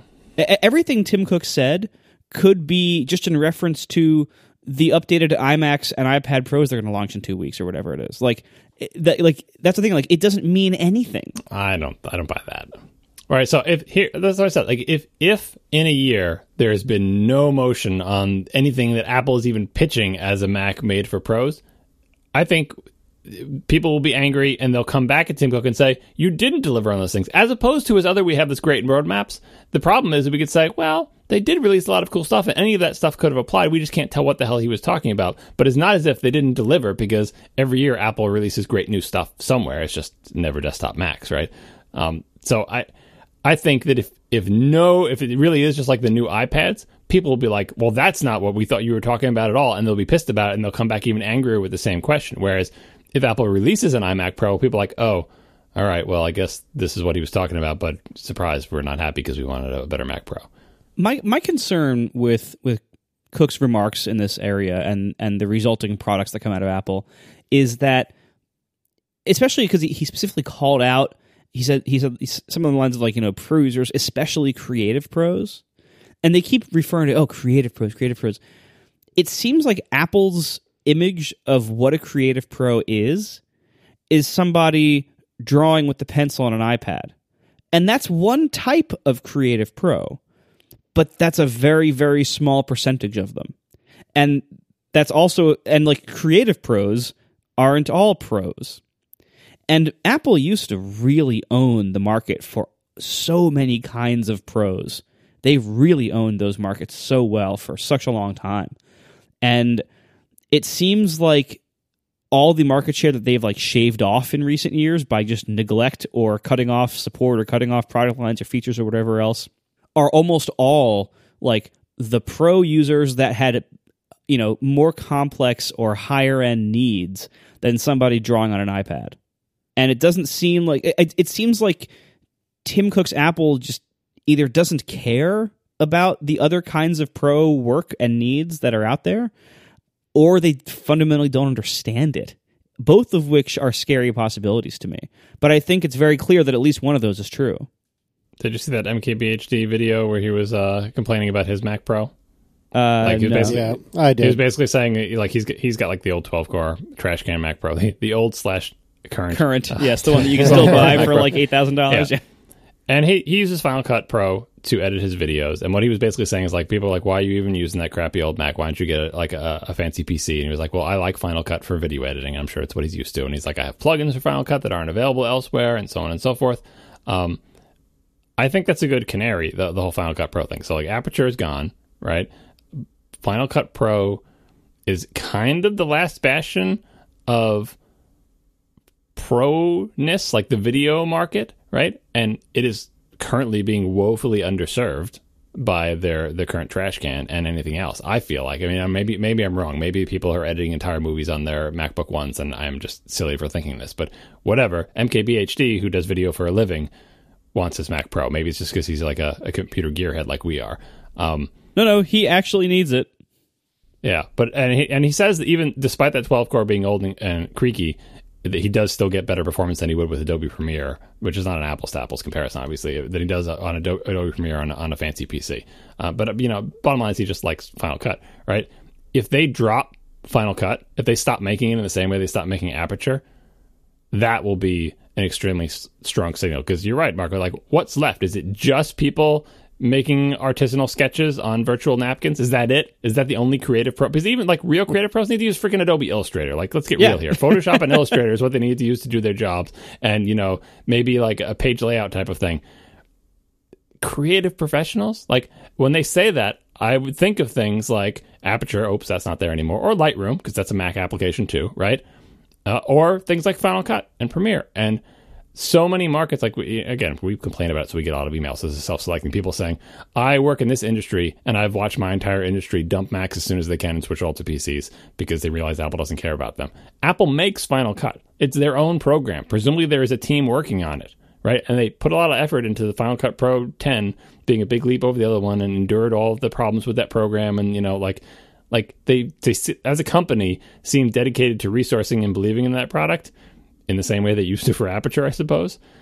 If they drop that, then it will really be like, all right, Tim, stop talking about professionals of any kind, creative or otherwise, because what the hell? By the way, on this MKBHD video, you know what he says right before new Mac Pro?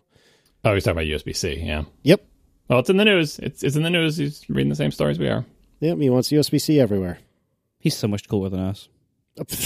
That's a pretty low bar. I don't know. He's pretty nerdy. You think he's cooler because he's young and handsome, but he's pretty nerdy. No, I'm pretty sure he's cooler than us. Yeah, I'm pretty sure he's considerably cooler. All right. So it's a low bar. Is he cooler than Casey? Let's see. Well, I don't know. That's also a low bar. That's very flattering and complimentary of you. So I'm trying to put the coolest among us to try to see if we can reach up to that lever. I mean, the coolest among us is definitely Casey, and sorry, Casey, I think he's cooler than you. So I think therefore that solves the question right there. Yeah, right? I guess you're right. Maybe if we combine all three of our coolnesses, then maybe we can. Maybe all of us combined, like Voltron. It would still be. I think it would still be a fight. Anyway, coolness counts for nothing in this industry. Witness Bill Gates, Steve Wozniak, Andy Hertzfeld, Bill Atkinson. Not cool people. They're cool in their own way. Bill Gates is cool in no ways, but he is the antimatter of cool. curing malaria. He's not curing it, but you know what I mean.